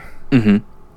And then, obviously Public Enemy, like, it was very much the lyrics, but if you kind of look at the name of the group, and I don't mean this to sound insensitive, but what his actions kind of end up causing, it almost is kind of like a double-edged thing of, he almost becomes in that moment of a Public Enemy, Bugging Out, both or what's his name? The music radio guy and Sal. Radio Raheem. Both of them kind of become Public Enemies at that point. Yeah, I don't know if I hear what you're saying. I don't know if I follow, but yeah. I guess the only point I'm trying to make is that I don't know, whatever. Maybe I'm making a bad point. I just found it interesting that what ended up happening with that band, and then both of those people end up doing things that, to a different severity, end up harming that area, right? Sure. And So, I mean, I thought that the fact that the song that kept playing the entire time, essentially the recurring theme for the movie was "Fight the Power." yeah, Yes. Like musically theme, which I guess was also mirrored in the final acts of the movie, of course, with like the riot and everything. It was weird because like by the time that the movie was over, I was like, I'm so sick of that song, but I understood what they were trying to do at the same time. You can never get sick of that song. Come on. yeah. I guess to a thing you were saying a little bit ago, Brett. As far as the whole wall thing, I think that's a great example as far as like how sometimes small a much bigger conflict can arise out of. And it's interesting absolutely. that it happens in this place that's kind of like a revered space within the community. Like there's nothing that makes it seem like Sal's Pizzeria is like the spot, but it's it's a spot that people come and it's like a social gathering place. And at least for thematic to the movie, it's it's this Italian family trying to blend in a neighborhood where they might feel out of place. And I don't know, it's interesting seeing what at its best is a meeting place for different cultures, be the catalyst for all the shit that ends up happening afterward. Because it's like, yeah, as you were saying, like it's not unreasonable for someone to have whoever they want on the wall of their own restaurant. It's also not unreasonable, the argument that Buggin' Out was make as far as like, hey, it'd be cool to just see some more representation, which is all he wants. And that's like, we obviously understand, especially through the 2020 lens of like, that's a broader issue. So I think it would be comforting to him and probably a lot of the kids in that neighborhood to feel a little bit more represented in a place that's kind of like, it's the corner pizza shop. Like it's like a home away from home in some ways, but yeah, I don't know. I didn't really have a wrap up for that, but I was also trying to think of, well, I guess for me it was just I on that wall. Some people view the idea of being proud of culture, or it's weird. I think some people kind of go back to like what Chris was talking about, when you have certain people who will look and be like, oh, it's fine for people of color to appreciate their heritage, but like again, looking at it through the 2020 lens, it's kind of frowned upon to be white and be proud of your heritage, or have any kind of liking of your heritage, because inevitably the implication that your heritage somewhere down the line is likely slavery involved, or just at least some form of racism involved. So it's weird in that regard, because I think if you look at it that way, it's like what he was celebrating was pretty normal. It's like, oh, it's just Italians who have again had their own problems going up. I think every culture has had issues. Every culture has had something terrible happen to them, as all humans eventually do, or I should say all groups of humans eventually do. But it's like just wanting to show like a wall of Italian actors is not anything serious in my book. But And I think one of the things that's really good about that is it wasn't white people on the wall. You know what I mean? Obviously, it was white people, but it was very specifically Italian American people. So it wasn't one of these. Would it like, be different if it was nothing but like it wasn't all like forms it of was white? right. It's not one of these like white pride. It was no, I'm fucking Italian. It's Italian. It was Italian pride. There's culture a very pride. different. Yeah. And I think that's tying to what this movie does really well. I think is addressing these issues and showing that they're often not as simple as we'd like them to be. And that's part of what makes it so difficult for people to all agree on the solution, is that it's not just like, oh, well, obviously stop doing the bad thing. Then it's kind of being like, okay, well, what are all of the factors at play? It's hard to, to sometimes make a count of all the different things that are playing into, why people feel these ways. But I will say, we did not actually. Bug mentions the cardinal sin of the wall that we have not mentioned, and that is that a wall of fame in a restaurant is for people who ate in that restaurant. So the entire concept of his fucking wall is bullshit. Yeah, I legitimately thought that really early on. I was like, oh, wall of fame, so these are like people who happen to come eat here? Right. Yeah. And then he was like, oh, no, these are just people in our culture, which, I mean, thinking back is not that weird. I could definitely see somebody being like, hey, I'm proud to be Jewish or I'm proud to be, Iranian or whatever, and I'm going to choose to view people who are from my culture and from my background who have excelled in life. It's just calling it the Wall of Fame. It's like that already exists in a completely different manner, bro. Right. And I think and again, I wonder if that's like a 2020 thing or how long ago that's what people kind of colloquially referred to it as. Yeah. I will say, like, I was one of these people who poo-pooed representation a lot of the time, because I always was one of those, I want the best, whatever. But I kind of switched on that when the last manager of the Red Sox was a Puerto Rican. And that was actually, I know it sounds dumb, but that was actually really big for me, where I'm like, my favorite team is helmed by someone who is me, Yeah. So I get it. That's completely reasonable. Yeah, it's tough to like get that across to white people, especially because we are so well represented in America, to be like how important representation really is, because we've never had to like strive for representation. Does that make sense? Like, all of my heroes growing up were white because everyone was fucking white. You know what I mean? Yeah. I mean, I'm only speaking for myself. I'm not trying to make a broad generalization here, but there's also an element to it that feels like, for a lot of white people in America, their culture is just kind of the broader American culture. And for a lot of people, especially immigrants living in America, it's a culture they bring with them that doesn't feel like it's as saturated in our national culture, or it's not as represented in our collective culture. So I think that's a big thing that gets overlooked, is like, a lot of, like, I have Italian heritage in my family, I have Canadian heritage in my family, but it's like a lot of white people, it's distant enough to where it's not like, oh yeah, we proudly do these super authentic traditional things. It's more of just like we're vaguely aware of it, but it's not as important and dearly held as it is for a lot of other people, especially when that representation doesn't feel like it's just in the air around them. I mean, I do think there is, I think, levels to it, right? Like, I think there's a certain point where it's kind of like, how much can you really ask for? Like, I know I saw someone the other day and they were saying, only, black gay people can play black gay people. And I think that there's a certain level that you can take it to where I can kind of sympathize with some of the people, like, what are you talking about? And I think, I don't know. I think it's one of those things where we should want to see representation, of course, because it helps everybody. Like I said, like, fucking Alex Cora was from my dad's, lived in the same neighborhood as my dad. Like, that's just crazy to me. Damn. Yeah. That's fucking dope. Yeah. But at a certain point, like, if he didn't live in the same, I'm not going to be like, oh, he has to be from Gaguas.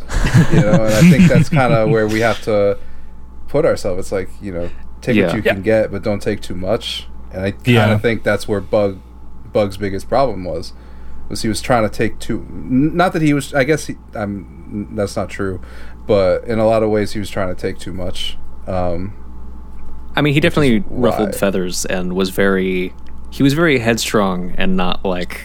Right. It's funny because if you watch this movie, he basically got into a Twitter fight. Kinda. Because neither one of them was listening to each other. They were just yelling, but they were both saying the same fucking thing. And one thing we've not really touched on yet that may speak a little bit more into the potential of whether or not, I guess I should say of Sal's character, is that as soon as that issue arose, he was also quick to go directly to the bat.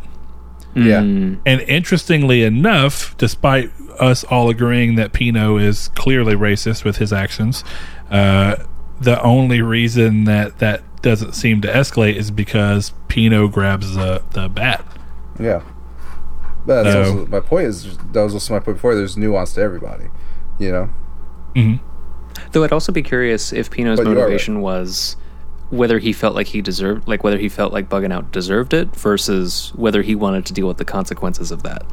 I took it as he didn't want to deal with the consequences. Yeah. Definitely as it came later, it was like, oh, okay, yeah, that was all that was. But yeah, that's a good call out, and it's, I don't know. I like that this movie gives a lot to explore. That it's not just super, here are two-dimensional good and bad characters. And I think that's what makes it, so applicable to our own lives and feel so relevant, 31 years after it was made.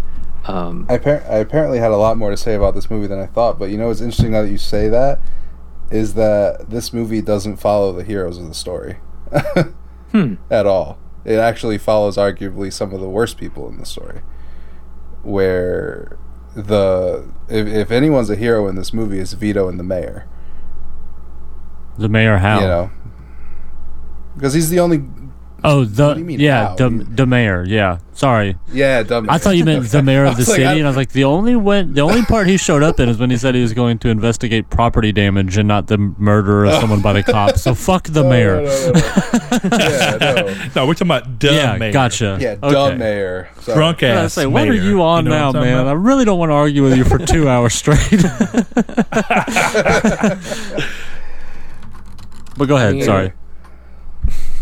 No, that was just something I noticed. I just thought that was interesting. Where even the guy we follow, who I think we all want to sympathize with, is not a good dude. Yeah, the Mookie thing's weird because it's like he's not like just inherently like, oh, he's so bad, but it's just like he's not really just a exceptional bad. person. It's like nothing he does is really exceptional in one way or the other until the end when he kind of acts as the catalyst for the riot by throwing the trash can. Yeah. But he's kind of a subtle thing where outwardly you would think he's a good dude, but he's a deadbeat father. He skips out on work, all this kind of stuff where he's not one of the guys out there being a racist or yelling at Sal or doing all this stuff, but even in his personal life he's I'm not going to call him a bad dude, but arguably, he's got a lot of room to grow. Right. He's also seemed to be pretty young too, though. Just to be fair, like with some of that, I think he's probably like 18 or 19. I mean, yeah. I didn't quite get that feeling, but I did think like early to mid 20s. Which I mean, to be fair, a lot of people still don't have their life completely figured out in their early to mid 20s. Yeah. And like that's not an I think it's excuse. fairly A lot of 18-year-olds own up to their shit, but when you're young, you're young. Yeah. Yeah, well, mistakes are more easily forgiven with the less life experience you have. But yeah, One read I Demare. kind of got... Sorry, go ahead, Josh. One read I kind of got from Mookie that was like... It was more based on Sal, because I kept getting the impression that Sal was supposed to represent like the white moderate that MLK often talks about, where it's... And I don't mean to... Because this leads into a broader political discussion, so I'll try to keep it focused. The idea of what MLK presents as the white moderate just being someone who means well but ultimately doesn't really have any allegiance to anything except keeping the peace, and sometimes keeping the peace is convenient for some people and oppressive for other people, and if you're not experiencing that oppression, you kind of don't acknowledge it. And that being, it felt like a bigger theme throughout this movie, where Radio Raheem bringing in his music, blasting music, being the thing that really upset Sal more than anything, was just that his peace was being disturbed.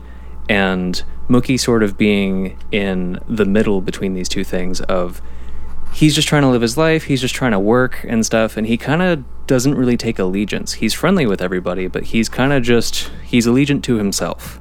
And I think that's the thing that comes across, especially in the end, where he is the one who takes this from people are arguing outside the restaurant to it's a full-on riot and they are trashing Sal's. And I think that's...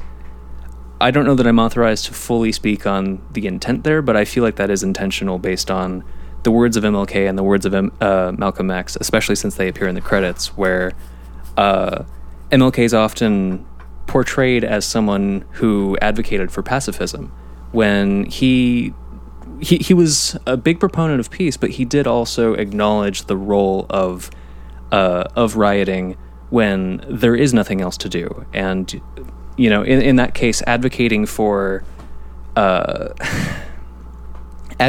standing up for yourself and your community when keeping the peace no longer accomplishes that.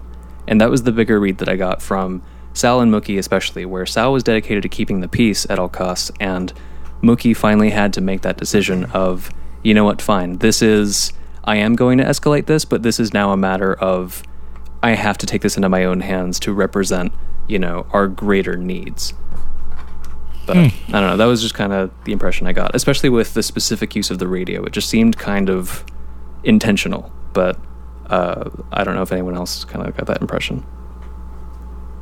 Yeah, I don't know. The Mookie's weird because, again, I don't have any strong feelings either way, but I don't necessarily feel like the movie gave him a redemption arc completely. I mean, I appreciate that it at least let him be the catalyst for the final events, even though inadvertently, I don't know. It's weird when you're looking at everything going on. It's just the ending of the movie is so bombastic and chaotic, and I know that's meant to be. It's trying to, but I want to make sure that I'm actually remembering the events right.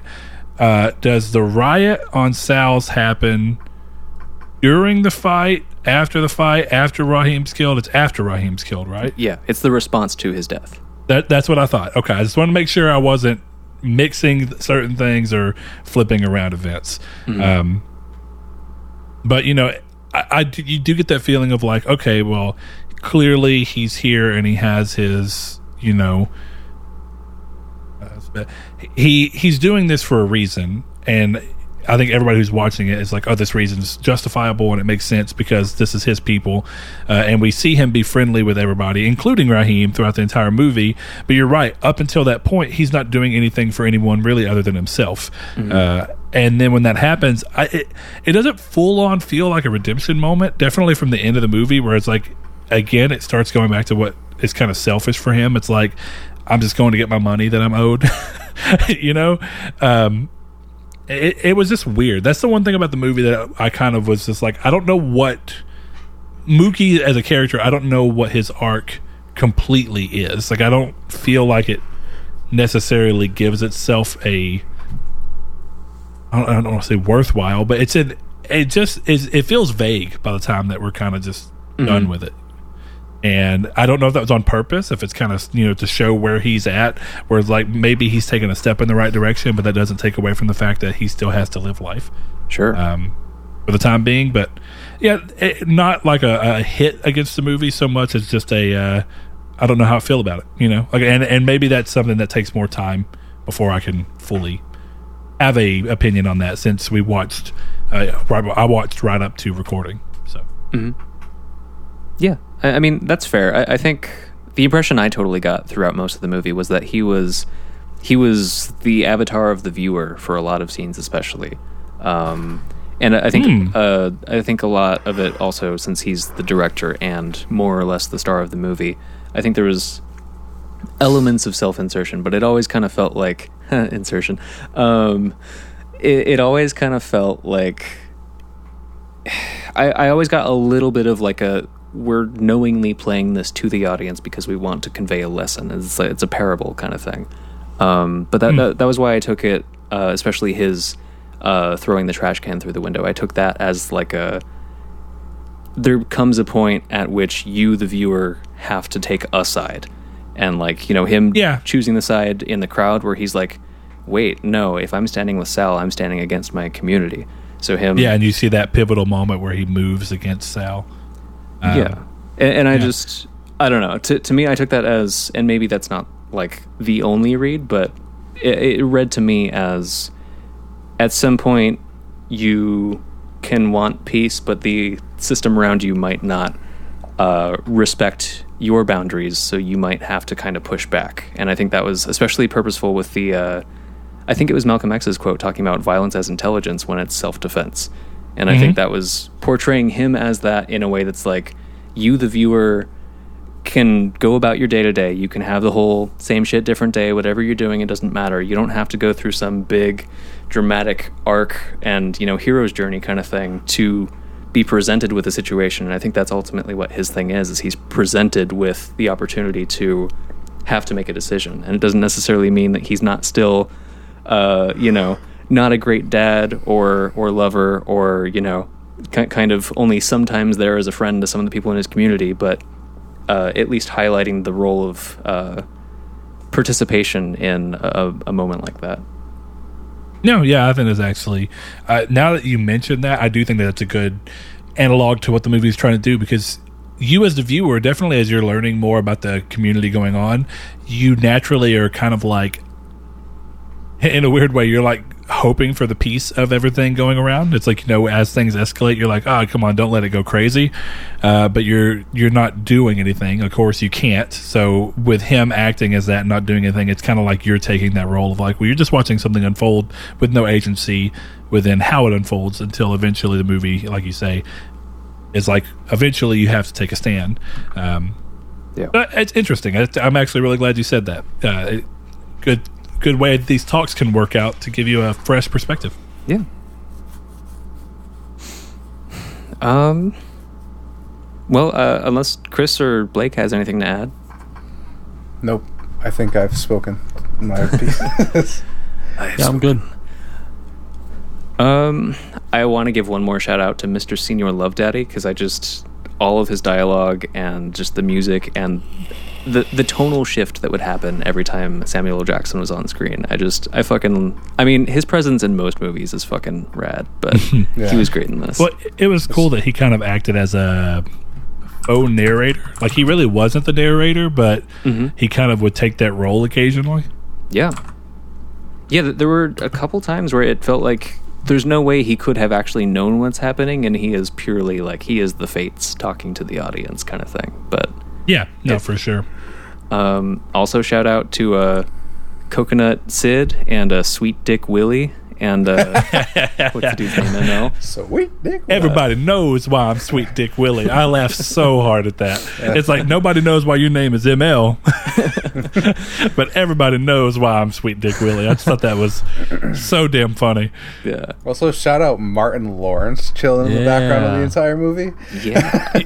The cast for this movie was really pretty star-studded. Yeah. And it was interesting that the stars, which of course, trying to think back, I don't know when Martin Lawrence broke into, specifically superstardom as he eventually did. But regardless, there's a lot of very famous actors, at least now that I'm very noting of, that are in this movie. So regardless of whether they were famous at the time, it's still interesting to watch the movie with all those people together. Yeah. Yeah, I was super impressed by that too. Like, especially like Martin Lawrence is so young in this, and I was like, "Oh my god, is that who I think it is?" Yeah. It was a movie that really showed the terrifying and slow crawl of time. Damn. Jesus. Ouch. On that note. On that note, rest in peace, Joel Schumacher. Yeah, rest in peace, Joel Schumacher. I was going to call that out at some point, but... Sure, right now. Perfect time. At some point, I think it would be cool for us to have room for, like, current events in some form. Not, like, obsessive every detail of news, but, like, big stuff. And, like, Joel Schumacher did a lot of cool shit in movies, and, that's a significant loss, so worth commemorating. Listen, we're going to end this on a hot take. He is responsible for one of the best Batman movies and one of the best Batman movies. I agree. You said best twice. I know, okay. But I mean it in two completely different ways. One of them is really good, and one of them is really good. I will say it took me a while to come around to it, but understanding his angle, that he was coming from the Adam West stuff, and he was going for full-on camp, like, here's something for kids, and it's supposed to be goofy, and also that it's super rooted in, like, gay arts and culture, like... those movies hold up way better. They're goofy as fuck, but they're in on the joke, so I kind of love them now. Yes. Anyway, super relevant details. If that's... I mean, are there any scenes that kind of stood out to you guys before we kind of wrap this up? Any scenes, Blake, that you kind of dug or that stand out to you? I think we've pretty much covered all of, like, the big important scenes or anything. Nothing really else stuck out. Like I said, the cinematography throughout the whole film was just immaculately done. I just absolutely loved it. Chris, any scenes from you? Honestly, the only scene that really stands out, because it was kind of weird to me, was the ice scene. It was a great scene, but like, it was just like, why is this happening right now? It's hot, It was man. a little out of place. I know it was hot, but why was it happening? I didn't expect to feel this during this movie. So they're like, oh, thank God nobody's home. Dude, I was legitimately surprised. My wife's sitting right beside me. Like, it's weird, too. My wife was like, oh, wow, she has nice boobs.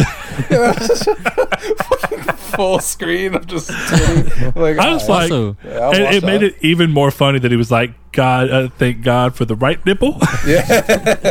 Also, Chris, you told me that was at the end of the movie. There was still like 45 minutes left after that, so I was not expecting it and let it play for a minute.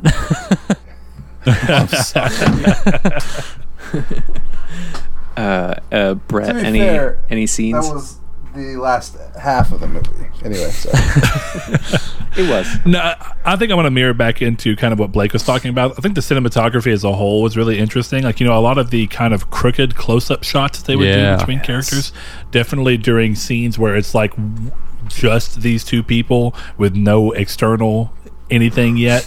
And it's weird. You see a couple of them specifically with Radio Raheem, which was, again, just kind of like, I wonder if it was, in a weird way, if it was almost like cinematography foreshadowing.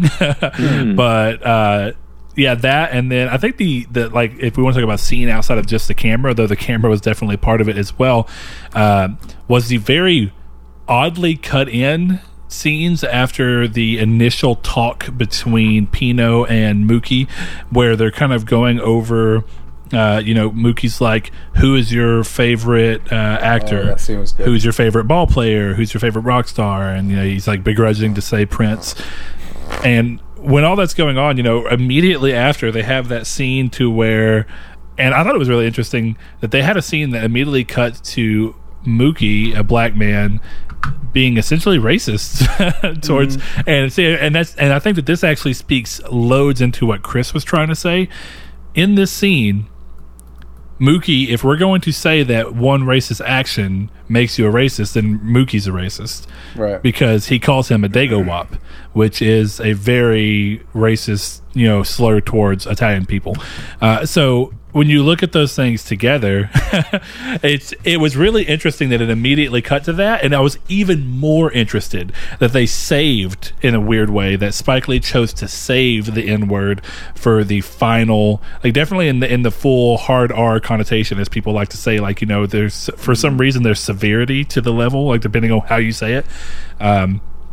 But I really thought it was interesting that within that scene, when Pino goes to kind of have his weird cut-in rebuttal, which again, it felt so weird because it was like directed right at the camera, and they weren't really saying it to each other; they were almost saying it to the viewer. But Mookie goes through his thing, and then we see Pino go through his, and he says a bunch of stereotypical things. But I was really surprised that he did not throw in the N-word. Yeah. It was very. It came out of nowhere, caught me off guard, and I was just like, "Oh, okay." Like, you remember it because it's so left field. Yeah. Well, it kind of goes to my point where the movie makes a point of showing almost every main character doing something racist. Yeah, for sure. Even like, when Radio Raheem is in the store and he's like, do you speak fucking English? Right. He has them count the batteries again. Like, yeah. So it's, and clearly trying to kind of insult their intelligence from their, verbal understanding. So you're right. I think that if anything, the movie just kind of constantly goes through this. I think it reinforces Chris's remark of, we all have mildly racial tendencies or thoughts that we don't necessarily think of in the moment, because it's almost just like the natural human instinct of trying to make sense of something that's different than you.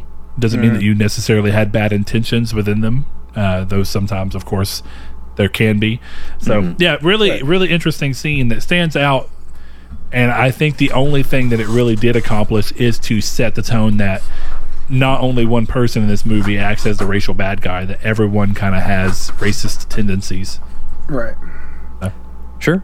And I mean, that is I've never lived in a neighborhood that densely packed and that kind of visibly segregated, but that is a thing that I often hear is the experience, especially in like inner city neighborhoods where it is kind of like tight cliques and there's a lot of like, us and them sort of shit. But Yeah, I mean, Yeah.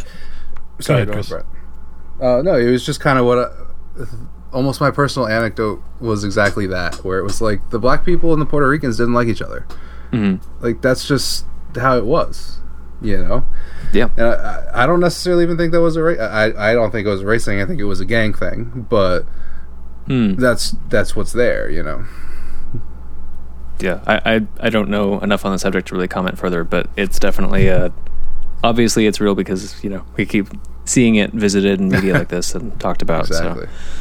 Well, I think the last thing to kind of just chime into that, because we hadn't talked about it yet, but it kind of goes towards something that is a issue now, where people will look and say, and it's something it bothers me, because to me it just does nothing but further racism, and just not in the opposite direction necessarily, but it's like the sentiment that I see online with certain people that you can't be racist against white people, or, you know, or even you can't do anything. You know, if whatever you say against white people, it's fine, because white people as a whole have done collectively bad things. So therefore, nothing you say about white people can be considered bad.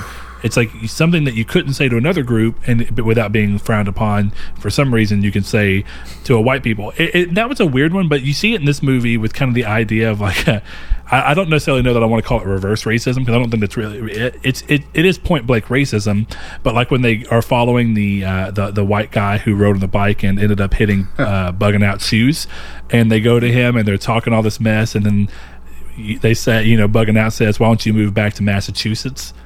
It's like, clearly that was a racial remark. I mean, well, okay, I actually can't agree with you on that, because he's wearing a Boston Celtics jersey. So it's actually fucking hilarious, because that he says it. I know a ton of fucking idiot white New Yorkers who are like, "Oh, I'm a Red Sox fan," and they grew up next to Yankee Stadium, and that pisses me off as an actual Red Sox fan.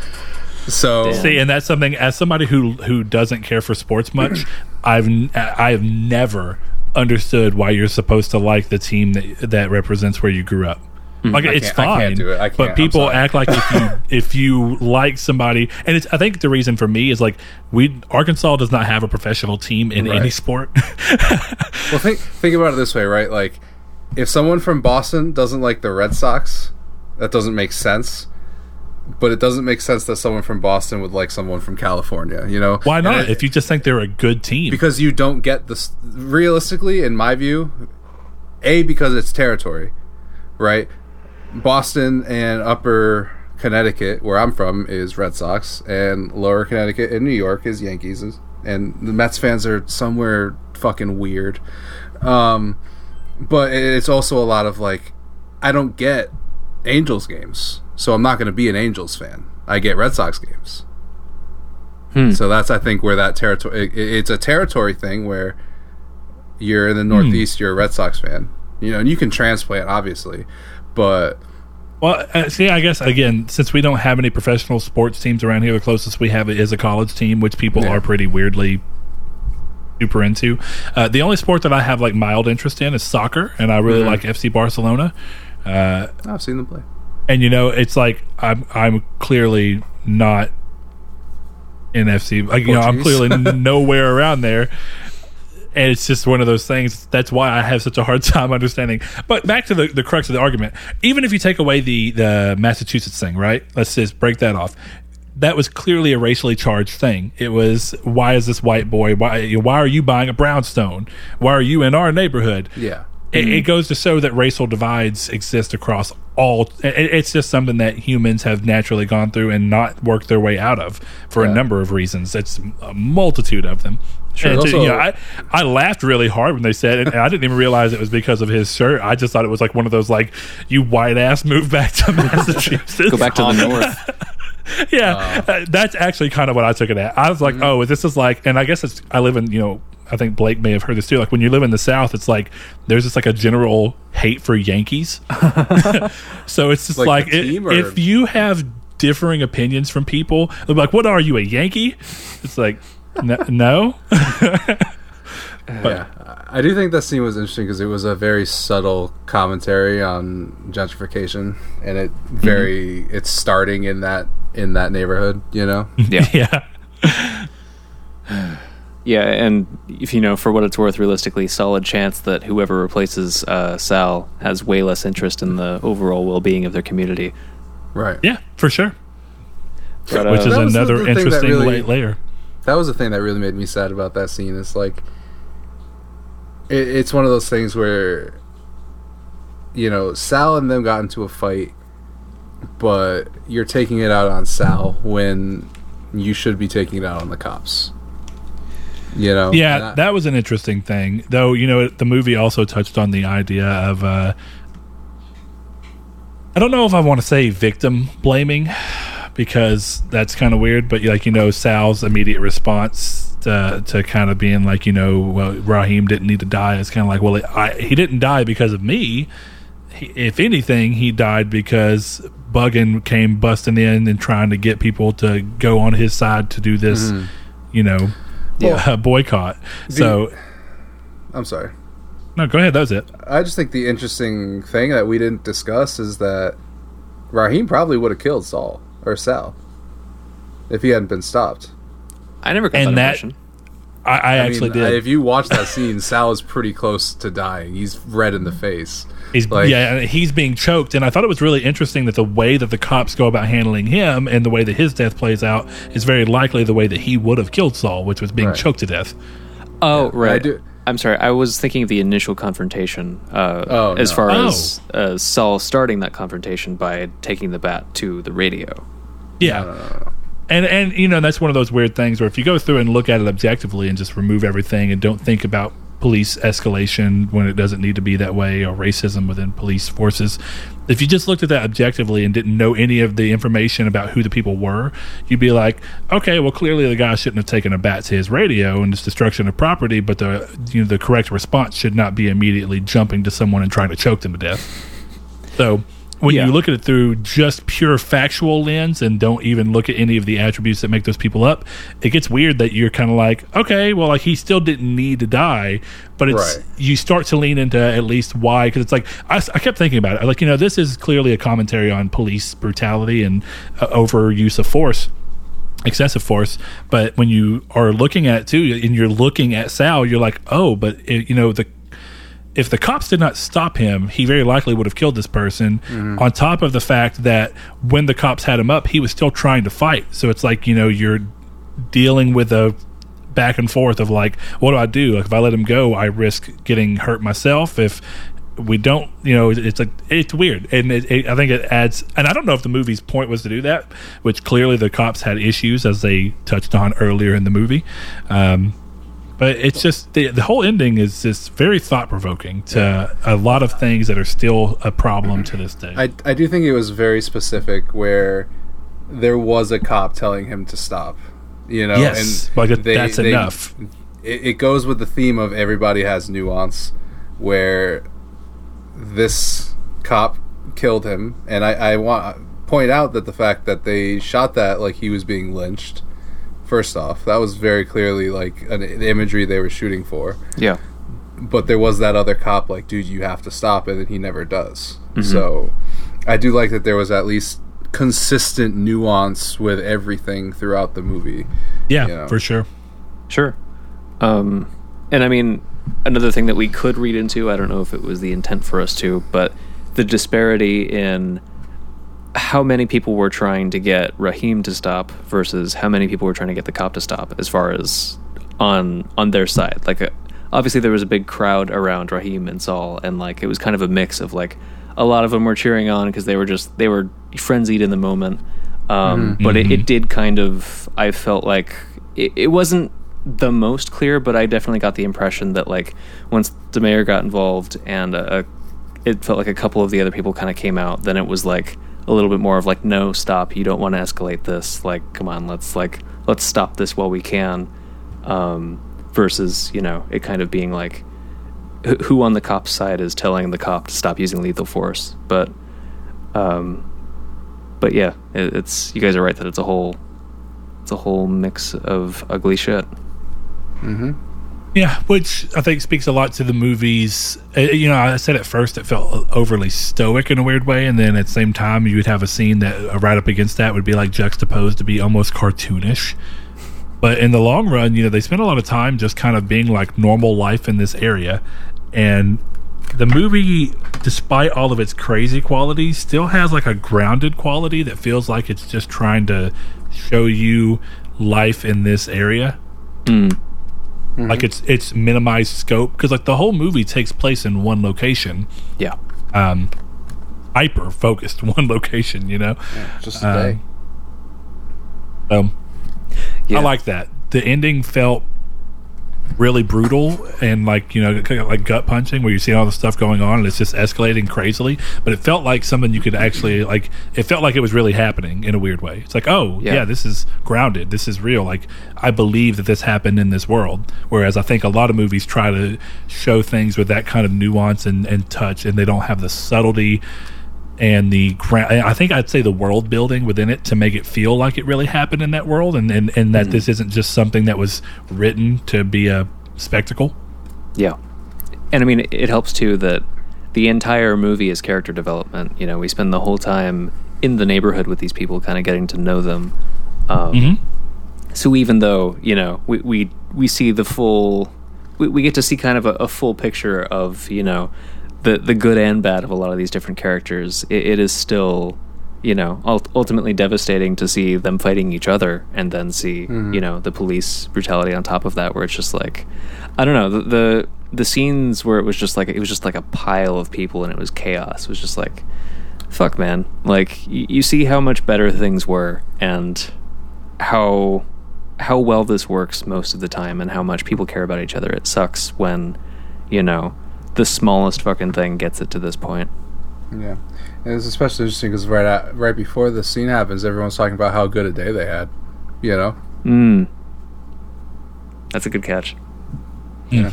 But yeah.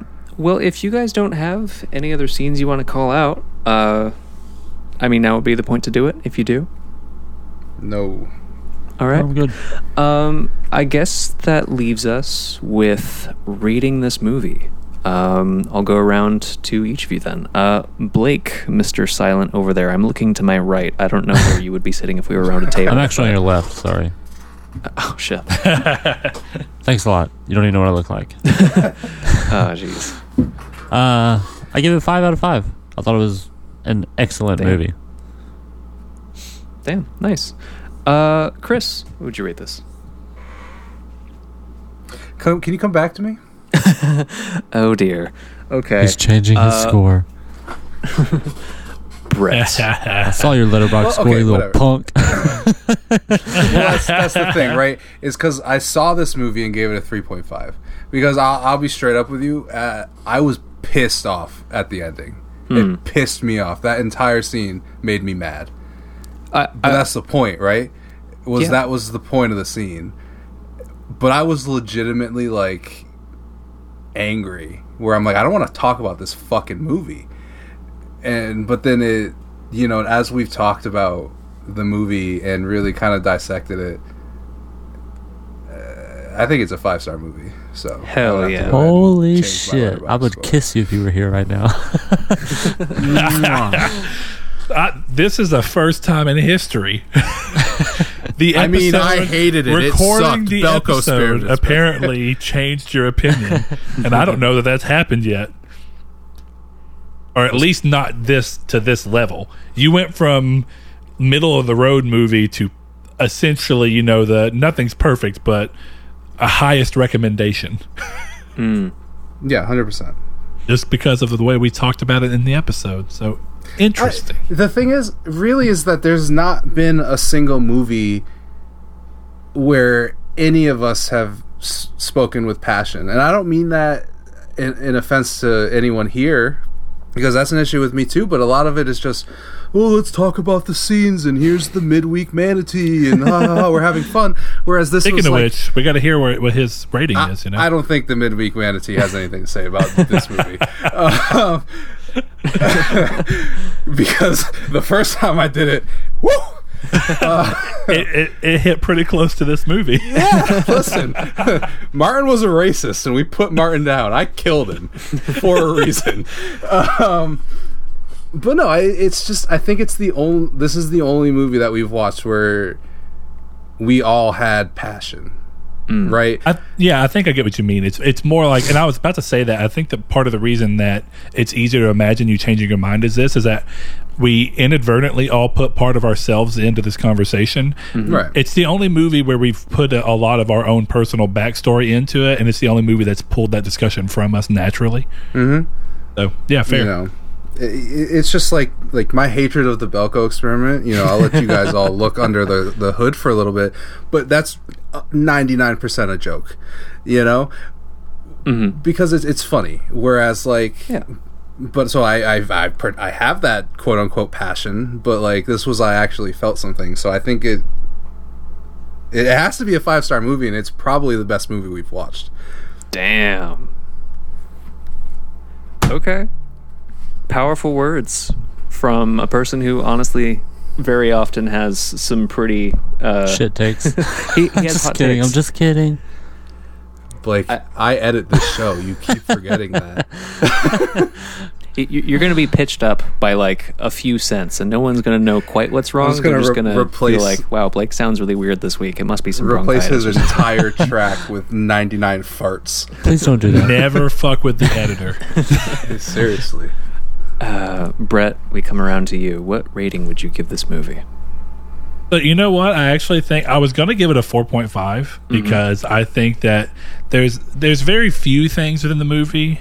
I think originally that part of the reason that happened too is, as we talked about, you kind of gave me a different perspective on Mookie's character, or really I should say not even character so much as Mookie's place within the movie, his function within the movie rather, maybe. Yeah. But I think Chris is right. I think by nature of I think the movie invokes so much discussion and so much self-reflection of your life and your experience and how that compares with other people, and that we've all kind of, I think for that, and the fact that it is still a good movie when you're watching it, like it's a perfectly good movie. I think those things together, I think what the movie achieves maybe makes it better than it otherwise would have been while still being great. So I'm gonna give it a 5 as well. Why the hell not? Oh shit. You're putting me in a position here. Don't feel obligated. I've seen your letterbox Missionary? score there, sir. What are we talking about, bro? Rate it what you want to rate it. First of all, Pile never put me driver? in a position. No, so it's interesting because hearing Chris speak, I was kind of feeling the same way, and Brett, you more or less articulated it the same way that I felt, which is if I were rating this as like just a solo cinematic experience, like my rating on Letterboxd before I started this podcast with you guys today was 4.5. And I believe that's still a reasonable rating. But also, Brett, you make a compelling point as to the bigger aspect of this movie, which is ultimately why I wanted to watch it and discuss it with you guys, which is hopefully we can look more closely in like an honest way about this kind of shit and how it affects our lives, and not in like a way where it's intended to be an argument with like victors or any of that bullshit. Like I think that's ultimately what's very unproductive about social media, which often tends to be our venue for a lot of these discussions, where it's a contest, and it's often a popularity contest, and there's no real desire to have like a meaningful conversation about it, where hopefully everyone comes away with a better understanding of their own relation to the issue and each other and all that shit. And this is the only movie that's done that for us, so I have to give it a 5 on that basis. This movie has done something that no other movie we've watched has done, including movies that I think, as like a solo moviegoer, I might have enjoyed more. This one does something that no other has done so far, so I Look at I that. gave it a It 5. didn't have to be 4.5 hours long. That too. Hey, it's our second movie where everyone's giving it a 5. That's been on the episode. I mean, obviously, Chris wasn't on the other one, but Yeah. I'll watch it. do what? Yes, this one actually counts more. I'll watch it. You should. But regardless, yeah, second episode that we've all given it 5 out of 5. That's awesome. Woot woot. Well, hot damn.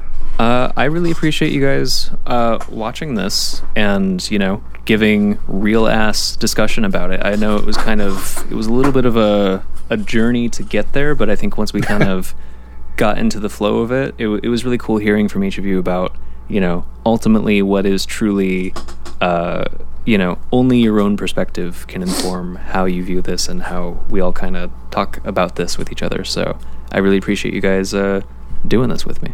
Yeah, it's fun. Yeah, it was, Thank you for being such a gracious host this week, Josh. Yeah, thanks for letting me steal your show for an hour. Dude, no, that's the exact kind of shit that, like, that's why I picked this, so we can talk about this kind of shit. So I'm glad you could bring up, like, that's the kind of shit that, like, I wouldn't think to bring up, and that's why I need countering opinions, because, like, people hold these beliefs and shit, and I want to discuss that too, because that's valid, and that's part of the overall discussion, is having to contend with, like, Oh my god. I don't know. I'm not articulating well, but you know what I mean. I appreciate you. Anyway, I'm going to hand this off to Brett, who's going to do our customary sign-off and give you the rigmarole about Patreon and maybe mention some weird shit about Triangle Squared. But first, Chris is going to interrupt. What's up? You should maybe pass it off to Blake for next week's movie. Oh, damn. Blake, I'm looking to the right again. You better have this movie. Damn it. I am literally scrolling through shit trying to figure out what I want to do. There's so many choices. Spider-Man. Cats! Did we change it? Yeah. Yeah, he decided. Did you already watch the one I said before in secret? Hell Okay. no. Okay, good. I couldn't even remember the fucking name. I was going to message you and be like, what language Well, was I it? asked in Discord if I could pick something different since, I wanted to get everyone's reactions, I guess. Although I think the one that I'm going to pick will get no reactions because I'm not sure that anyone's heard of it. But I'm choosing Elevator to the Gallows. That's a dope name. I'm going to make a song called that. It's a very good movie. I'm very excited to rewatch it. Is this one 5 hours long? No. It's 1 hour and 32 1961. minutes. It's a 1958 French noir. Interesting. Oh, wow, okay. Well, cool. Sweet. I'm stoked to watch that with you guys. Hopefully, it doesn't take as much weed as it took to get through Once Upon a Time in America. You're never going to live that down, my friend. This one is available on HBO Max and Criterion, and I think it's also on Canopy, which is like the public library streaming service or whatever. Oh, dope. Weird, Sweet. but cool. All right. Well, can I take this show over at this point, I guess? Just fucking Please do it, damn it. do. Just, Please God, end it. It's so long. just grab it by the shaft. Oh God. It's almost 3 hours long. Do I stroke it? What do I do with the balls? Do I cradle them? Like a bottle of Think ketchup. of a bottle of ketchup. Okay, yeah, I gotcha. We're on the Get a same page grapefruit. now. All right, well, the guys, thank you for joining us for a midweek matinee. If you want to interact with us on social media, you can head over to our Twitter, which is matinee _midweek. One of these days, we'll get the actual midweek matinee, which is being wasted right now. You can head over to our Facebook, which is also midweek matinee, and over there you can find little games that Josh and sometimes Blake put up, thankfully, of cool stuff where you can guess movies with emojis and whatnot. You can see beautiful screenshots from the movies that we're discussing each week. Of course, it lets you know when episodes go live so that you can be quickly and going over and listening to those if that's your thing. Lastly, if you want to hear more of me, you can find me on my weekly PlayStation podcast, Triangle Squared, a PlayStation podcast. But I'll warn you that if you're expecting just like a 100% I love PlayStation and screw everyone else, that's not what I do. I think Blake can attest to that. That's not what we aim to do. It's part of the reason we met, even though he is not necessarily a pure PlayStation gamer. So with that said, follow us on social media and let us know if you like the show on reviews on podcast services. And we will see you guys next week. We're going to close off with our patrons, who thankfully help support the show and not have to dig into our own pockets to do this. So thank you guys ever so much. Thanks to our patrons Josh Shirell, Matthew Green, my name is Dan, Luke Bartolomeo, Sean Santarud, Funk Turkey, Danny Villalobos, Corey Hickerson, Blake Popst, Kevin Bacon Bits, Shadowist, Steven Salazar, The Stonard, Travis Below, Eduardo Palomino, Stefan Swanland, Constantly Kenny, Solitary Red, Chris Figs, Brian, Donovan Williams, William Digital Spooker, Derek Porter, Josh Ayers, Brandon Edwards, Sean One Neo, Tyler Powers, and El Chabib. If you would like to become a patron, head over to patreon.com/Nartech and become one for as little as $1 a month, where you can get this episode a week early, as well as any other episodes a week early. Thank you.